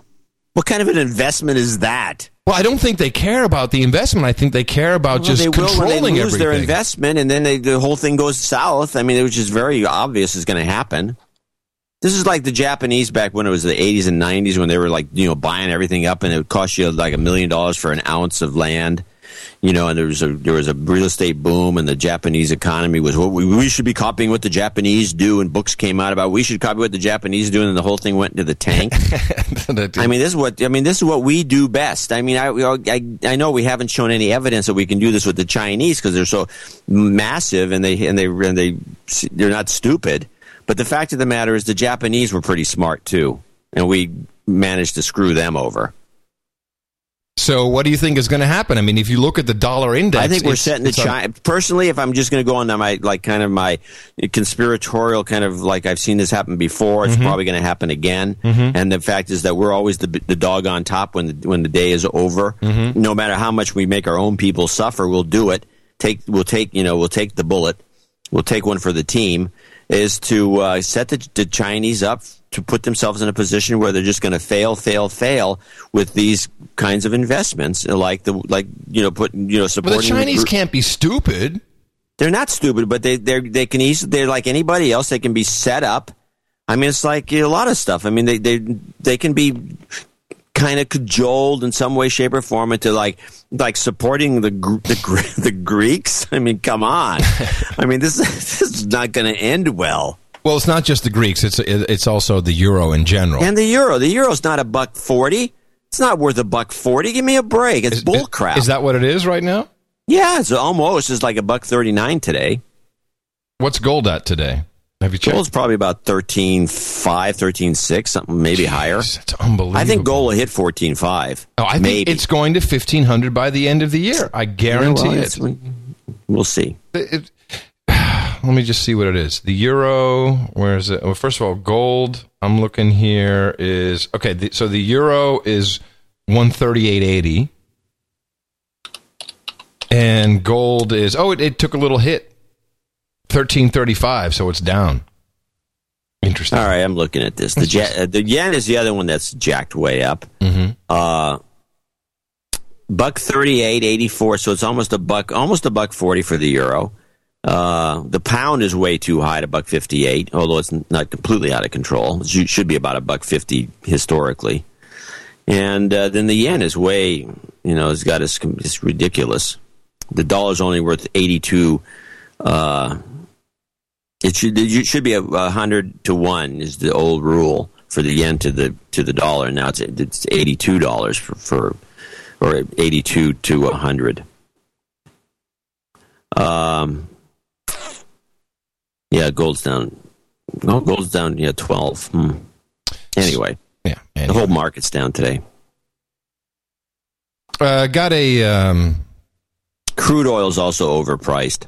Well, but that goes hand in hand with the dollar. When the dollar goes down, then the price of oil and gold has to go up. They're tied together without even being officially tied together. I wish I understood this stuff better. Yeah, it's not worth the trouble. No.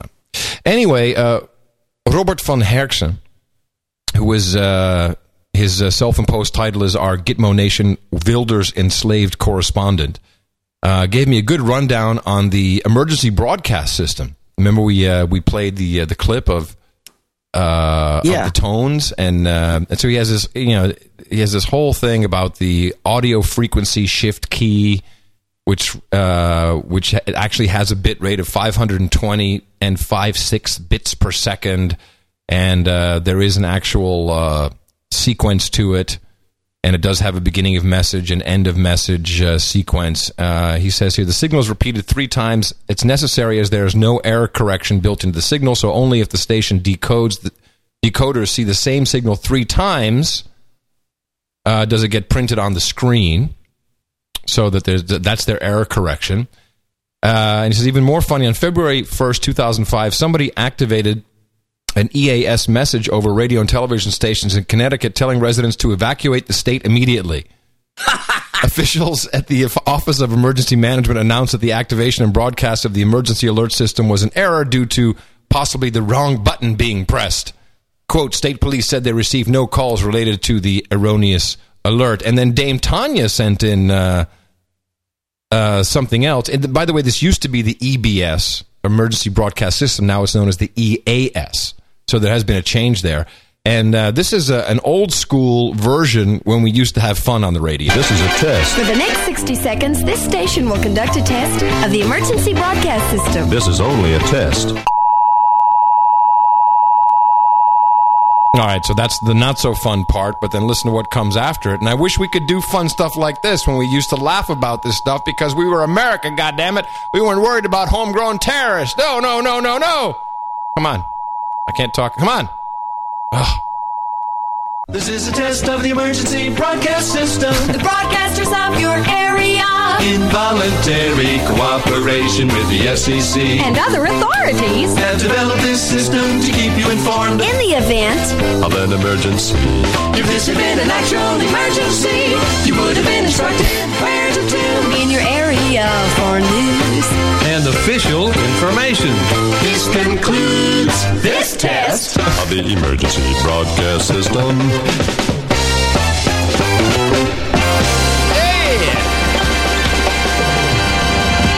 That's the way it should be. It's not funny. That's the way it should be. It's not funny. It's not funny. We got to make that serious business. You crazy. Hey, our buddy Vivek Kundra is back in the news, John. Although, of course, he's not really back in the news, but he's back in our Gitmo Daily. Oh, yeah? Yeah. He released a very important document. Finally. This isn't more Skip Logic. Skip Logic binary. Yeah. September 28th, 2010. Memorandum for Chief Information Officers of Executive Departments and Agencies. From Vivek Kundra, the Federal Chief Information Officer. Subject, transition to IPv6. Now, maybe we should explain briefly what IPv6 is and why, and that'll make it clear for everyone why this is totally stupid. Why this guy is an idiot. IPv6 is the next version of the IP addressing system, which adds a few more numbers to the string. You have an IP address that's blah, blah, blah, blah, blah, blah, blah, blah, blah, blah, blah, blah. 4 sets of numbers, each the maximum of 4 digits. And this, I think, adds a couple more, another dot and some more numbers. But it has to use all new gear because, you can't send a bunch of these, the IP address. Anyway, it takes it to trillions and trillions of IP, or at least a trillion or more. I don't know what the real number is. It's about the chat room. Yeah, about the IP address space. But of course, so it makes it possible to put a real IP address, not a shared one, which is how we've been getting away with it, on everything. So here's his memorandum. The federal government is committed to the operational deployment of the use of Internet Protocol version 6, IPv6. This memo describes specific steps for agencies to expedite the operational deployment of IPv6. The federal government must transition to IPv6 in order to, 1, enable the successful deployment and expansion of key federal information technology, modernizing initiatives such as cloud computing, broadband, and smart grid, which rely on robust, scalable Internet networks. Please. What other cliches can he drop in? It's blah-de-blah-de-blah. It's total blah-de-blah. Number 2, reduce complexity and increase transparency of Internet services by eliminating the architectural need to rely on network address translation technologies. That, of course, is not true. We're not going to eliminate it. There's always going to be network address translation. It's not just going to go away. 3, enable ubiquitous security services for end-to-end network communications that will serve as the foundation for securing future federal IT systems. Huh? Bullshit. And 4, enable the Internet to continue to operate efficiently through an integrated, well-architected network platform and accommodate the future expansion of Internet-based services. This guy, it's like this is the way unprofitable companies funded by venture capital talk. You know what I mean? Oh yeah, no, it's a lot of bull crap, a lot of jargon, a lot of I can't even describe that kind of thing, but it's very bureaucratese, throwing a lot of big words. Does this mean that there's like a huge order for Cisco or something? I mean, someone's going to benefit off of this. Cisco is going to make a lot if and when IPv6 actually has to happen, when at some point was that you have to do it at home. Cisco is a big beneficiary. But, the other one's the big beneficiary is going to be the Chinese. Right now, the Chinese are making all these cheap routers, a lot of cloned Cisco routers, and many with the Cisco name on them. Because, that's where By the way, this is not going to be more secure. I mean, IPv6 hasn't really been field tested. I mean, I'm sure there's all kinds of, all these systems that have to go into place. They're all going to have bugs and loopholes and crap. And thank you, the Chinese are delivering all the boxes. That's nice. Who knows what they put in there?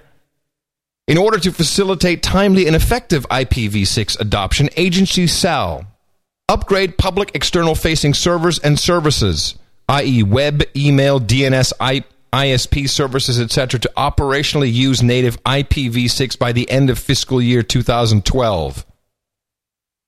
And there's a little marker here. Oh, it gets better. To ensure interoperability, it is expected agencies will also continue running IPv4 into the foreseeable future. So now we have to maintain 2 systems next to each other. Thanks, Vivek.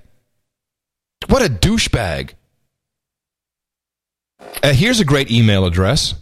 Designate an IPv6 transition manager and submit their name, title, and contact information to ipv6@omb.eop.gov. Hey, that's a fun email address to send something to. They put it out in the memo.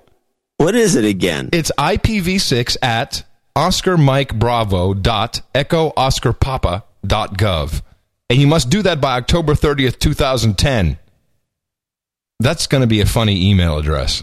Hey, I'm the transition manager for the No Agenda Militia. We're ready, Vivek.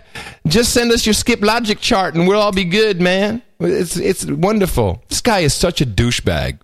And he also... oh, man. There's your swine flu kicking in. And he also awarded Smartronix with a $46 million blanket purchase agreement for Smartronix, the guys who do the $8 million website. Yep, so they've got another $46 million deal, and it is for a blanket purchase agreement for, quote, virtual dataset hosting for data.gov. Huh? A $46 million hosting agreement? Wow. For virtual dataset hosting for data.gov. Under this contract, Team Smartronics, we rock because we got government contracts, will have the opportunity to work with the General Services Administration to provide innovative cloud-based hosting of open government data sets to federal agencies. Oh, let me play it again. Bullshit. Taking our money. Jeez Louise. Pisses me off. Well, there you have it. It pisses me. It makes me angry. We got this jabroni in there who's just wasting our money, has no idea what he's talking about. I mean, I'm no sysadmin, but even I know that this guy is full of crap. He's totally full of crap. That's because you speak in COBOL and binary. And skip logic. I know what I'm talking about. Jeez Louise. So Axelrod was on the David Letterman show. David Axelrod, who is the PR guy for the president, right? I think he's the chief advisor. Yeah, but he was the PR guy for the campaign. Yeah, he was the election guy. He was a campaign manager. Campaign manager, right. So, of course, he skirted this issue, but Letterman, out of the blue, decided to grill him about Gitmo, because as we know, and we have the clip, we don't have it handy, but we do have it if anyone hasn't heard it a million times. The first thing I'm going to do when I'm president is close Gitmo. That's right. Close that sucker down. We got to close it down. It's an embarrassment. So Axelrod now claims that really the first thing they wanted to do was fix the economy. Now, we had listened to every speech possible, and Obama always had the three things: health, education, and energy, where his three was the trinity of his campaign. He never talked about the economy ever. No. Let alone fixing it. But it has to be the economy now, because that's the only thing people care about, because they're starving. So Axelrod lies on the Letterman show. I have it here. Gitmo Axelrod. Might as well play it. Everybody should try to do the best they can to make change. I mean, that's the American way. So here we have a president. Whatever happened to down there in Cuba, the Guantanamo Bay? That was going to be change number one, right? And it has been changed in the sense that hello. That's when the lie comes. In the sense that about a third of the people who are there are now gone. Crap, that wasn't in the pre-interview, bastard. Been shipped off. When we got there, Dave, there was hundreds of people there, and there was no record of their cases. Mm-hmm. There was so we had to unlock all of that, right. And we worked our way through that. There is a dispute with Congress about how to proceed from now. We would like to move them into a federal maximum security federal prison here in the U.S. Was that a tactical error to make that job one? Well, that wasn't job one. Job one was to stop the free fall of the economy. Oh, what a liar! What a liar! Unbelievable. What a liar! So, as you know, we lost, as I mentioned, 800,000 jobs the month we came in. Yeah, I know, but the financial system. But Guantanamo Bay had been referenced in the campaign before the financial collapse. It's absolutely important, and I think that to identify that, our generals tell us. Why was Axelrod on Letterman? What is his job? What was the message? Why was he on there? I have no idea. I watched the whole thing, thinking I'd get a couple clips out of it. I got this clip. Yeah. And it was like, I have no idea. I don't know what he was doing on there, what he was trying to pull.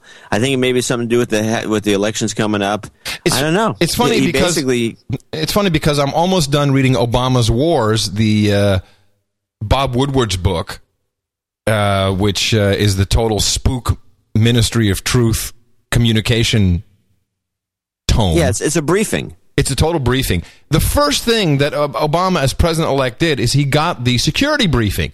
And it was all about the drones in Pakistan, the secret contractors there that take people out, which, of course, Bush put them in there, and Guantanamo Bay. It's all in there. It's in the first, 100 pages of the book. It's all explained that this is the stuff that Obama knew about first. And I might want to add cyber warfare. This is the number one message coming out of this book is cyber warfare. That's what we have to really be worried about. Cyber warfare. So the book got plugged again on the News Hour. And no one reads it. We're the only suckers who are reading this shit. Do you think that any of these people who are millionaires doing these news shows are going to have time to read a book? They're too busy partying, hookers and blow. No, they're at too many events. So finish off Axelrod, and then we'll go on to something else. One of the single biggest propaganda tools for Al-Qaeda, and urged us to take action quickly, and it's something the president had talked about. So we just have to keep working at it. And it's where we get most of our audience. All right, that's good enough. Funny. That's funny. Anyway, so yeah, he just basically comes on and lies, and so, okay, well, that's great. Because everybody knows, I mean, I don't care, Republicans and Democrats all know that's what he said. With the first thing he's going to do when I'm president is close Gitmo. Yay! And what's the second thing? I will promise you this, that if we have not gotten our troops out by the time I am president, it is the first thing I will do. I will get our troops home. We will bring an end to this war. You can take that to the bank. Yeah, except he meant combat troops. Oops. Whatever that means. Yeah, combat troops. Yeah. He didn't say combat troops. He said troops. No, but it changed to It can change. Listen, the first thing we were worried about was the economy and combat troops. People forget. Well, that's what he said. He said that's what he said. On his sign, it said change. He changed his mind. Changed his mind. Yeah, perfect. So we have one more little thing. The Pakistan, the problem clip, which is coming up, it discusses what happened. Apparently, the Pakistanis got irked by a fact that and this was very well explained, I have to say, on the NewsHour. Got irked by the fact that a NATO helicopter blew a couple of their border guards away. Yeah, this is in the book. I read this in the book. And well, this is a recent incident. Oh, well, this is what happened right off the bat. Okay, interesting. Okay, I guess this happens a lot. Well, anyway, so they closed one of the border crossings to Afghanistan, and then left all these cargo things, backed up, and so these Taliban guys went over there and just started blowing them up. But play the Pakistan, the problem, and you get a couple of interesting little insights here. The Wall Street Journal reported today on a new assessment sent to Congress by the Obama administration. Among its conclusions, the Pakistan military has continued to avoid military engagements. Hold on a second. Stop. Okay, this is not the clip I wanted. This is the second clip. Oh. The first clip is the border crossing situation or shutdown, which I just think we should play as background. Then this is the clip that talks about Obama, and it talks about the the Woodward book and Pakistan issue. The Pakistan thing, Afghanistan thing is becoming a problem. Well, it's been the number one issue according to the book, which I've read, so you don't have to. I'm almost done with it, but it just gets so tedious at the end of the day because it's just like, I get it, okay? This is propaganda. I get it. It's always been about Pakistan. The whole thing, Afghanistan, it's all about Pakistan. Okay, well then play that clip. I'm sorry. Okay, play the border crossing clip, and then we'll get to the one that's got the quote in it. These are all oil tankers. The truck convoys haul supplies to U.S. and NATO troops in Afghanistan.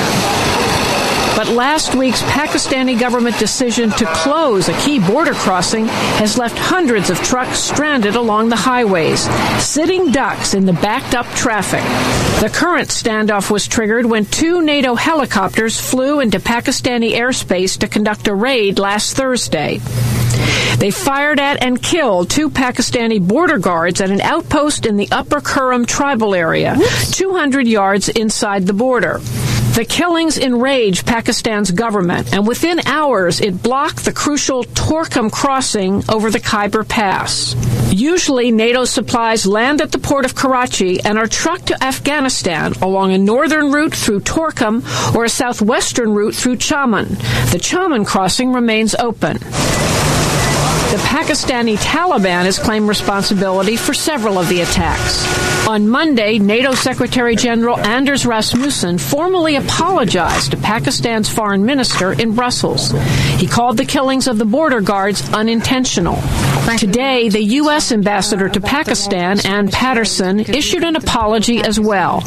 Also today, a joint Pakistani-NATO investigation concluded that the Pakistani border guards had fired shots to alert the helicopters of their presence, but the helicopter crews mistook them for insurgents. That's real. Shooting at them. That's real high tech, guys. That's real high tech. Hey, we're here. Boom, boom.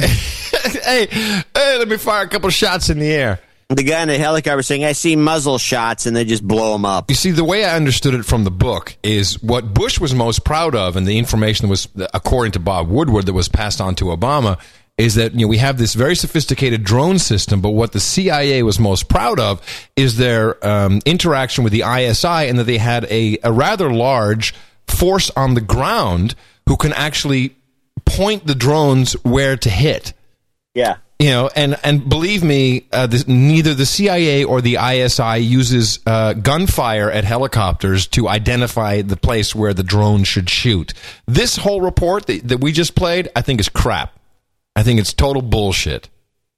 I think these are helicopters, cover. Not drones. I know, that's what I'm saying. I think it's just cover, because why are they using helicopters all of a sudden? Hey, as a helicopter pilot, I do not want to be flying a helicopter anywhere near gunfire. These are not very fast craft. You're like a sitting duck.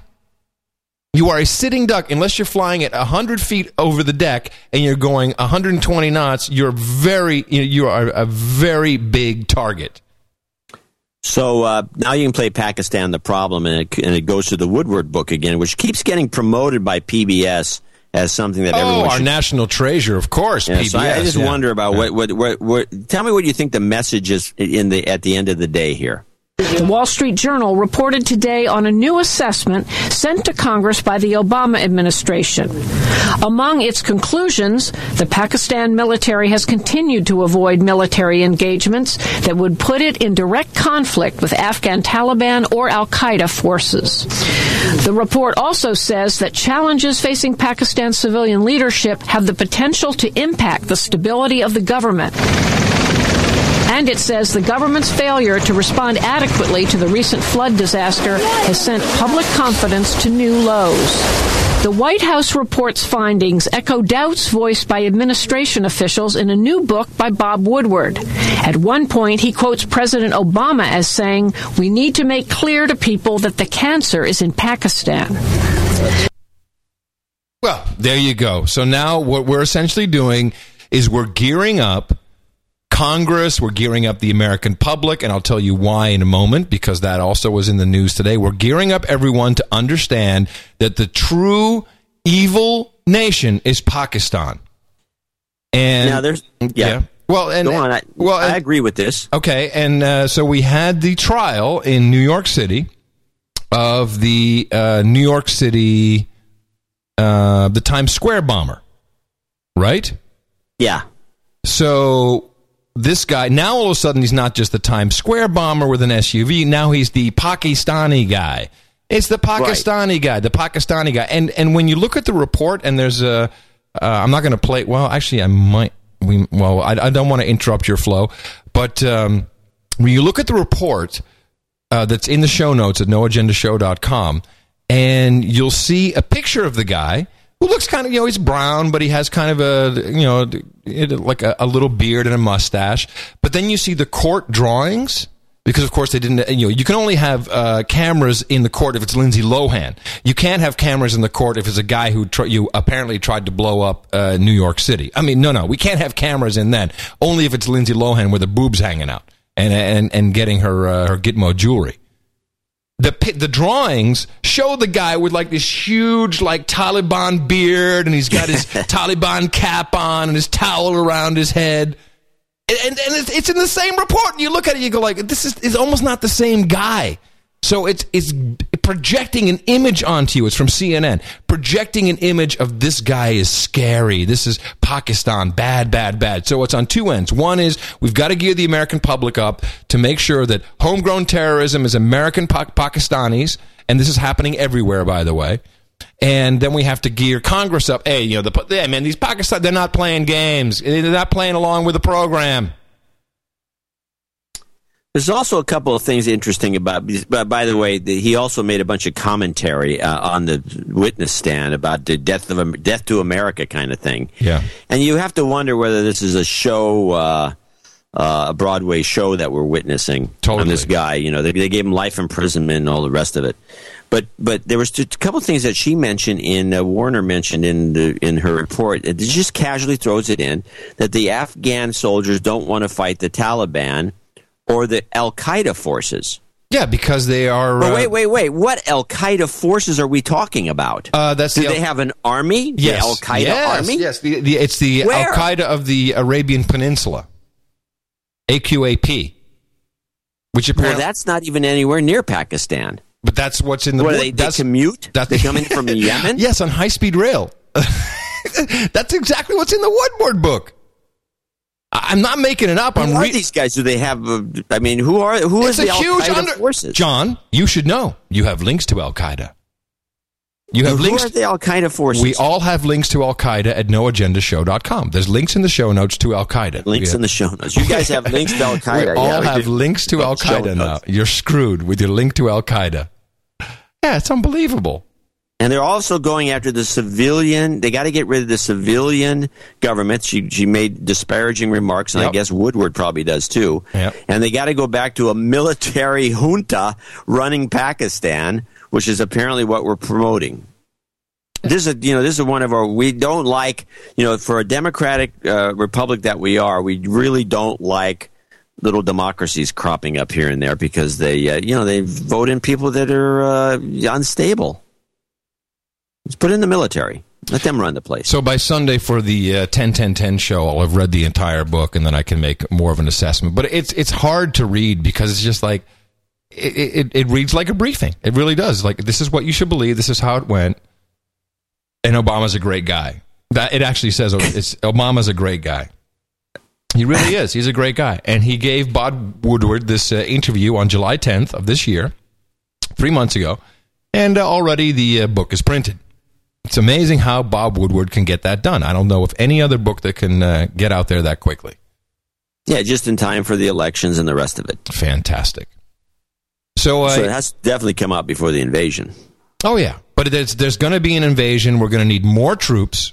So we are going to send troops into Pakistan. Something has to happen. Some kind of false flag event where it's going to be clear Pakistan now has to be taken out. No doubt about it. Yeah, there's been a lot of messaging, and we discussed it in previous shows, where they basically say, look, if something happens and it's traced back to Pakistan, it's not going to be pretty. Yeah, literally that. Okay, I want to thank everyone who's been sending in information about the Stuxnet virus. And so now there's all kinds of companies that have been infected by this thing. Of course, it's being spun in the news as, oh, this is going to blow up the Iranian nuclear plant. Well, it's bull crap. There's several Dutch multinationals have been infected by the Stuxnet virus, now admitted in the news, notes in noagendashow.com. Anonymously from a Fortune 500 IT manager at a Fortune 500 company. Adam, listening to the latest show, heard you want some input from sysadmins regarding Stuxnet. I work for a Fortune 500 company. I know which one it is. I can't mention it. As an internal tech support specialist, we were infected by this thing a few months back. I can attest to it being a real pain in the ass, as well as to its existence in the wild. Within 10 minutes of it infecting a single laptop in Denver, it spread to servers from Jersey to Hawaii. Like you mentioned on the show, it exploited a flaw that was triggered by simply viewing an icon, at which point it copied itself to the root of every drive attached to the computer, including network drives, blah. So this thing is everywhere. It is just a regular old virus. But I if anything, John, I think that this thing is it's propaganda. And a lot of people who know about these programmable logic controllers, the PLCs that are supposed to infect, that are made by Siemens, by the way. Siemens could not be more involved in the government than any other company out there. A lot of guys are saying, these PLCs, they really control big oil things like pipelines and where the oil has to be switched from one pipe to the other. And huge distributed networks of stuff, not really used that often in nuclear facilities. So, and then I got my own version of bullshit as CNET comes out with, first of all, CNET, fuck you. All right? I hate you. Eleanor Mills, who wrote Stuxnet, Fact versus Theory. Because whenever someone comes out and says fact versus theory, please beware. And the thing that I hate the most is now there's this new meme. PLCs, programmable logic controllers, also used in aircraft, by the way. Probably Airbus. Oh, right. Yeah, no, I've noticed this meme show up, which is the fact that... It's the dead foot meme. Okay, now I want to explain why this, because I don't know much about nothing. I do know something about aviation, which is the only thing I can really pin this on. So this dead foot thing, I guess there's a code in there somewhere that says 0x DEAD F007, which, now Symantec, this is the Symantec report, which indicates when a process has reached its final state. The report suggests that it may refer to dead fool or dead foot, which refers to engine failure in an airplane. Okay, CNET, bullshit. Let me explain dead foot. It is called dead foot, dead engine. This is in a twin-engine aircraft. If one engine fails, which, by the way, doesn't mean you lose 50% of your thrust capability, it's more like 20%.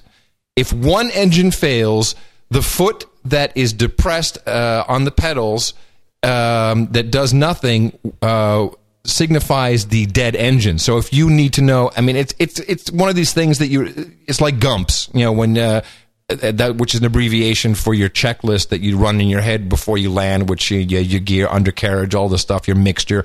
It's called GUMP. So dead foot, dead engine does not indicate engine failure, we're going to die. No, it indicates it's a thing that pilots have hammered into their brain so they know, this is the dead foot, that's the dead engine. Doesn't mean engine failure, and this meme is now propagating, and CNET is doing that, and they're full of crap. And this whole no pilots over there. Of course not. Well, I think there are probably, but the whole point is this is there's so many things in here that are, you know, like the Iranian guy who was assassinated on a date. I mean, it's a joke. It's a joke. Well, but boil it down for us. You're shotgunning us here. Okay, I believe that this is first of all, the thing has been out there since 2009.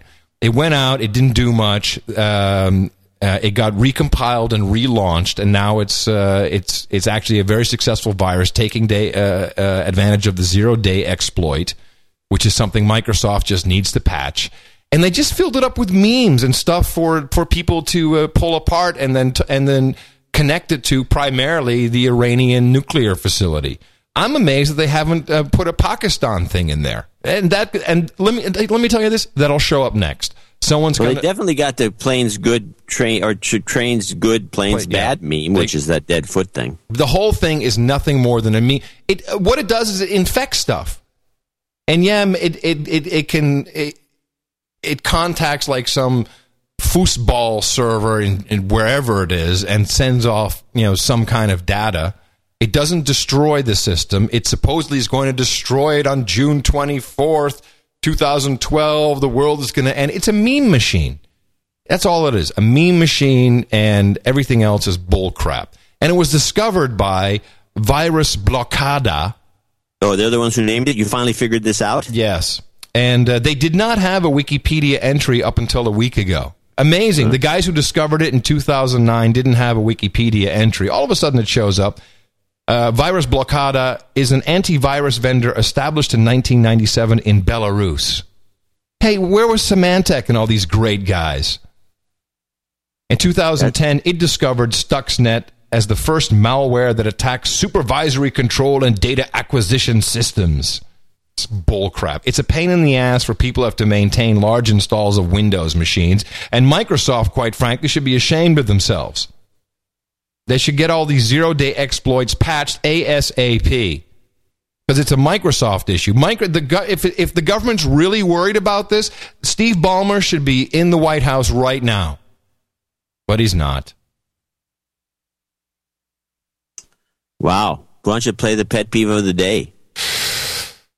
You really think it's worth that? I think it was a pet peeve. I don't know if it's a... all right, I'll play the pet peeve. IC Curry's pet peeve of the day. Hey, Gitmo Nation Lowlands has a government. No. Oh, yeah, and it's funny. It's a minority government.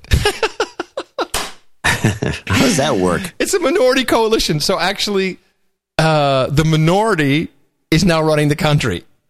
So the guys who had the most votes, they didn't form a government. So it's like a difference of half a million votes, but it's a minority government. It is the guys who had the most votes, the FEFIDE, which is the right, I guess kind of the center's, well, more right wing. And the Christian Democrats, I told you the Christian Democrats had to be in there because they run the justice system with all their pedophiles in there. And Geert Wilders is not, who received 25% of the vote, is not in the government. He's doing a very Dutch thing, which is called a gedoogbeleid, which is exactly the same word that is used for the policy on soft drugs and marijuana, because it is, contrary to popular belief, it is not legal in the Netherlands, but it is accepted, gedoogd. So Geert Wilders and his party have said, oh, you know what? Okay, we will agree with this minority government, but we're not actually going to sit in it. Which now, of course, proves that the guy was a plant from whomever, just to shake things up and keep the ruling elites in place. Because it's the Christian Democrats who've been running the show for 8 years. They're still in there, and they still get all the important ministries, including the justice system. I told you that they will not be cut out because the pedophiles run the show in the justice system. Completely rampant of pedo bear. And now they're in, everyone's going like, oh, yeah, whatever. Oh, yeah, that's great. We got a government. Yeah. Well, there you have it. I think you've nailed it. So I don't have much else. I got a couple of clips left, we can use them next time. But I do have one that was kind of funny to lighten things up a little bit. Yeah, great. So I'm watching Grit TV with that weird Laura Flanders, who reminds me of Lyndon LaRouche. And she has the Daily Kos guy on, whose name is unpronounceable. Isn't it Kos? No, it's not Kos. It's something. And he's talking about how unctuously talking about how the Republicans are screwing up left and right. And then he has this weird assertion that one of the guys running for the Senate has come out and said that I'm going to destroy people have said that I'm going to destroy Social Security, and they're right. Really? Well, that's what he says. And then Flanders says yes, and we have proof that you're right when you say this. And then they play a clip that doesn't say that at all. Okay, then she comes back and says, "There it is, proof positive." It's weird. It's like, are they even listening to this guy? The science is in. It's one of the weirdest things I've ever seen. I was just like, "What are you?" It's like. It's baffling to me. Are they in some other dimension? Am I missing something? Tell me if I'm missing something here. Play this. But then you have people like Christine O'Donnell and Ron Johnson in Wisconsin who come out and suddenly they're tired of being pandered to. They're tired of dog whistle politics. They want their agenda in full bloom. So you have Ron Johnson in Wisconsin basically saying yes to the camera in an ad. My opponent's accusing me of wanting to destroy Social Security. Well, let me tell you, it's true. You know what? Just so you know that Kos is telling the truth here, that Marcos is telling the truth, here's that very ad. Take a look. Guess what's coming in Russ Feingold's negative campaign? He's going to tell you I said Washington treats Social Security like a Ponzi scheme. You know what? I did say that because it's true. Russ Feingold and politicians of both parties raided the Social Security Trust Fund of trillions and left seniors in IOU. They spent the money. It's gone. So there you go. Evidence. What? Wait a minute. You can play the whole thing again. Wait. First he says he's going to end Social Security. No, destroy. Destroy. He doesn't say that at all. He says it's been destroyed. It doesn't exist. That's what he says. Yeah. And then this. What is this Grit TV? Who owns this outfit? Some communists. I have no idea. Some fucking commies. I'm telling you. Play it again. I'm telling you, this is the most amazing thing I've ever seen. Okay. But then you have people like Christine O'Donnell and Ron Johnson in Wisconsin who come out and suddenly they're tired of being pandered to. They're tired of dog whistle politics. They want their agenda in full bloom. So you have Ron Johnson in Wisconsin basically saying yes to the camera in an ad. My opponent's accusing me of wanting to destroy Social Security. Well, let me tell you, it's true. You know. So what we're waiting to hear is him saying yes. My opponents say I'm going to destroy Social Security, and yes, it's true. That's what this ad is supposed to say. Yeah. Okay. What? Just so you know that Kos is telling the truth here, that Marcos is telling the truth here. Just so you know. Ministry of Truth. It's the truth. Is that very ad. Take a look. Guess what's coming in Russ Feingold's negative campaign? He's going to tell you I said Washington treats Social Security like a Ponzi scheme. You know what? I did say that because it's true. Russ Feingold and politicians of both parties raided the Social Security Trust Fund of trillions and left seniors in IOU. They spent the money. It's gone. So there you go. Evidence. Evidence that you said the truth. Crazy. It's crazy. It's unbelievable to me. That's crazy. I got something funny from Gitmo Nation East that is a continuing meme that is still out there, and we're to blame, John, you and I, and the rest of the slaves here in the United States of America for the bed bug epidemic worldwide. It's all our fault, and now it has spread to the United Kingdom. Bedbugs are tiny bloodsuckers that were all but eradicated in the Western world 50 years ago. Or so they thought. Over the past decade, the bugs have infested every state in America. It's all our fault. They've infested every state in America. Are they really bloodsuckers? They suck blood?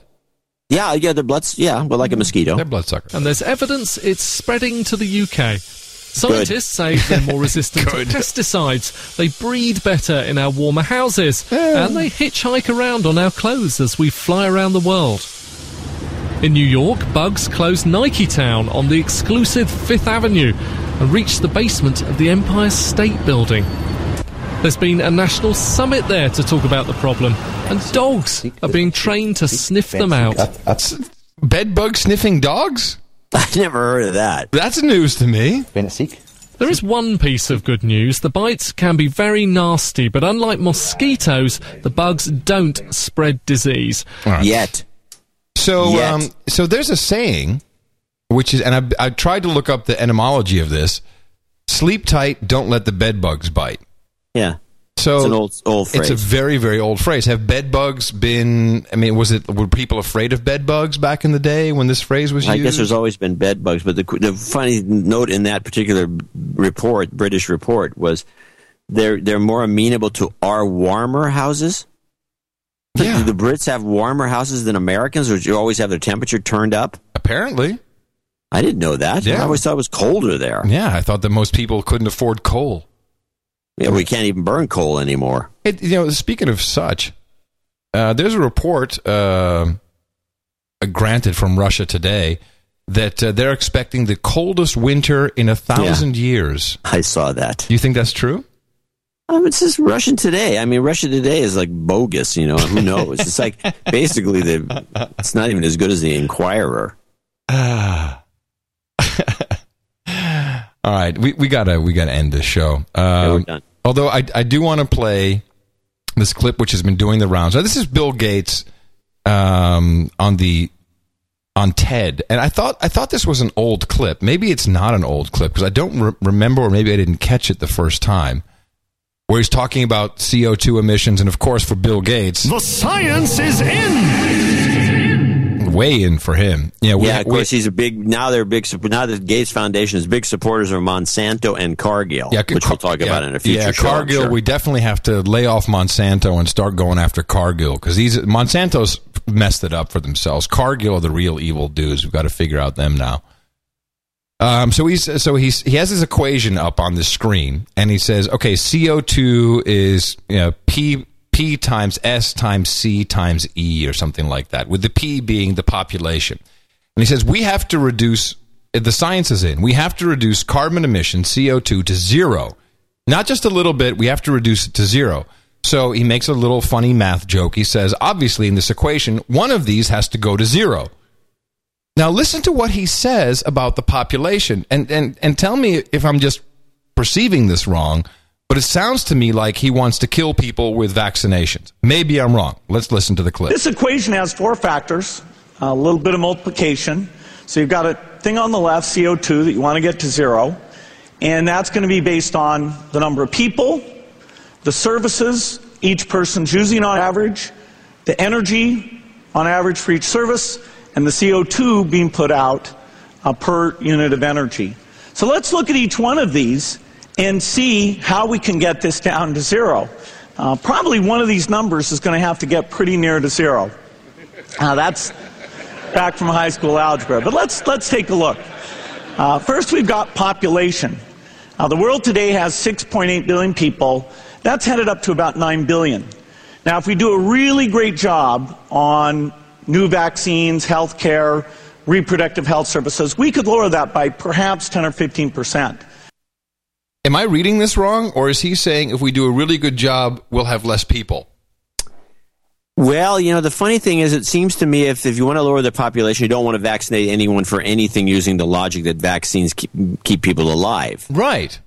So the logic is skewed, and it's flawed, and it's got all kinds of issues. He has said in other situations, sit-downs, and we've had a couple of these clips on the show, where he makes allusions to, like, population control and getting less people and his argument about the vaccines, I forgot what it was, but he has some crazy argument that if you vaccinate people and the kids don't all drop dead, then these cultures won't have this desire to just crank kids out knowing that half of them are going to die, which is really a logical fallacy in some funny way. It doesn't make that much sense to me.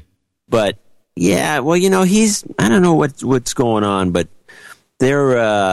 that operation is getting a little disconcerting. He should go back and fix the 0-day exploit. Do something productive, Bill. Yeah, well, he's supposedly out of there now, so who knows? So I'm actually kicking myself that last week after the show ended, you and I and Mimi actually had an amazing conversation about this lie, and this is only for the slaves in North America, this lie about tax cuts for the rich. Which finally I understood it because I was so on board, I was so programmed that I really thought that there were tax cuts that were only for rich people in America, and I ignored it because I don't make over $250,000 a year, and I'm just like, whatever, eat the rich, whatever, tax cuts for the rich, but I didn't understand that this actually is a lie, and I just want to pick up on it real quick because a lot of people sent me emails and said, really? You didn't know? I said, no, I was totally programmed. I was psyoped into believing that George Bush came up with a bunch of tax cuts, which are expiring in 85 days from now, that were only for rich people. But that's not true. These were tax cuts for everybody, but it's being lied about on television, and everyone's just propagating the meme because they don't investigate it. They don't look into it. They're just reading the teleprompter. And the only way it would be tax cuts for the rich if Congress enacted some kind of new rule that said, okay, these tax cuts will expire only for the rich. Then it would be tax cuts for the rich. But it's not that because there's no rule. Correct?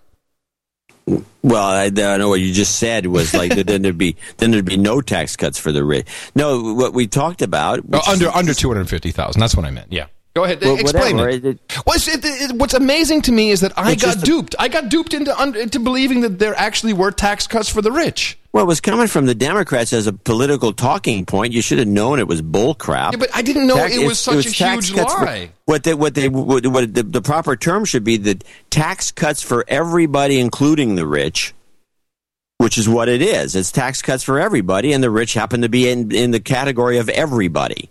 Except the way that it's being said, tax cuts for the rich, is if and only if there would be new rules put in place that says everyone under $250,000 annual income will maintain these tax cuts and the rich won't.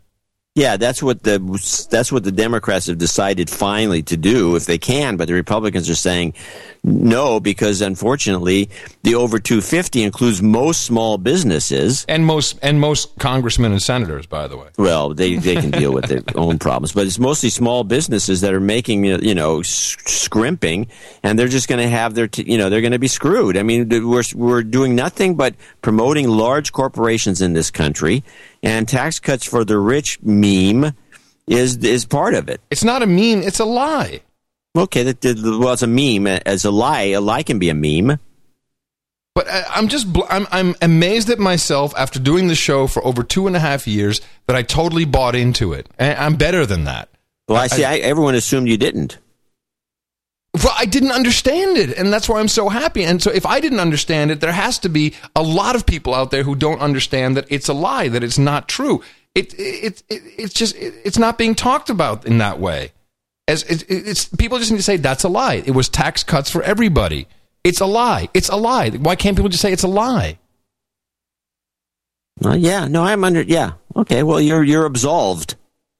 Anyway, there's a couple of links in the show notes at noagendashow.com, which you need to take a look at, because then you can see that unless something is done and these tax cuts are just allowed to expire, everybody gets screwed. And in fact, the 10% bracket goes to 15%. That's the lowest of the low. Yeah, everyone gets totally screwed if they pull the plug on these. Higher taxes on marriage and family. The child tax credit gets cut in half. Of course, the death tax comes back. That's funny. Higher the capital gains tax, if you save money, goes from 15 to 20%. I mean, wow. It's a big wow. Okay, I'm sorry. I just had to bring it up again. Maybe people think it's boring or whatever, but to me... Yeah, well, you seem flabbergasted by the whole thing. I am flabbergasted by myself that this is being propagated, and you can walk down the street and ask anyone, what is the tax cuts for the rich? And they'll say, well, Bush cut a deal for all his rich buddies. And they're too stupid to understand that they're being lied to, as I was. Well, you're not in, now you've got it. It took me a while, but yeah, now I've got it. I'm flabbergasted. And give me your tin. I now do solemnly swear to uphold the laws of the land and the Constitution, to protect it from enemies from without and from within. Oh, by the way, that's Washington. All right, everybody, enjoy your freedom. Just remember that you do have links to Al-Qaeda in the show notes at noagendashow.com. You're all linked to Al-Qaeda somehow. And Sunday, we will have our special 10-10-10 show, which will bring everybody lots of super-duper karma. Good, we hope. Yeah, we hope. And there should be an email in your box if you've ever signed up for our newsletters. And we appreciate all the support. This has got to be a big one for us. Because, quite frankly... Because the month sucks so far. Yeah, it does. And there's a lot of crap going on. Coming to you from the Hilltop Watchtower Crackpot Command Center in Gitmo Nation West, the People's Republic of Southern California, where we're scanning all our kids. Biometric. It's not like fingerprint. I'm Adam Curry. And from, at least so far, swine flu-free Northern Silicon Valley, I'm John C. Dvorak. We'll be back on Sunday, 10-10-10. With no agenda.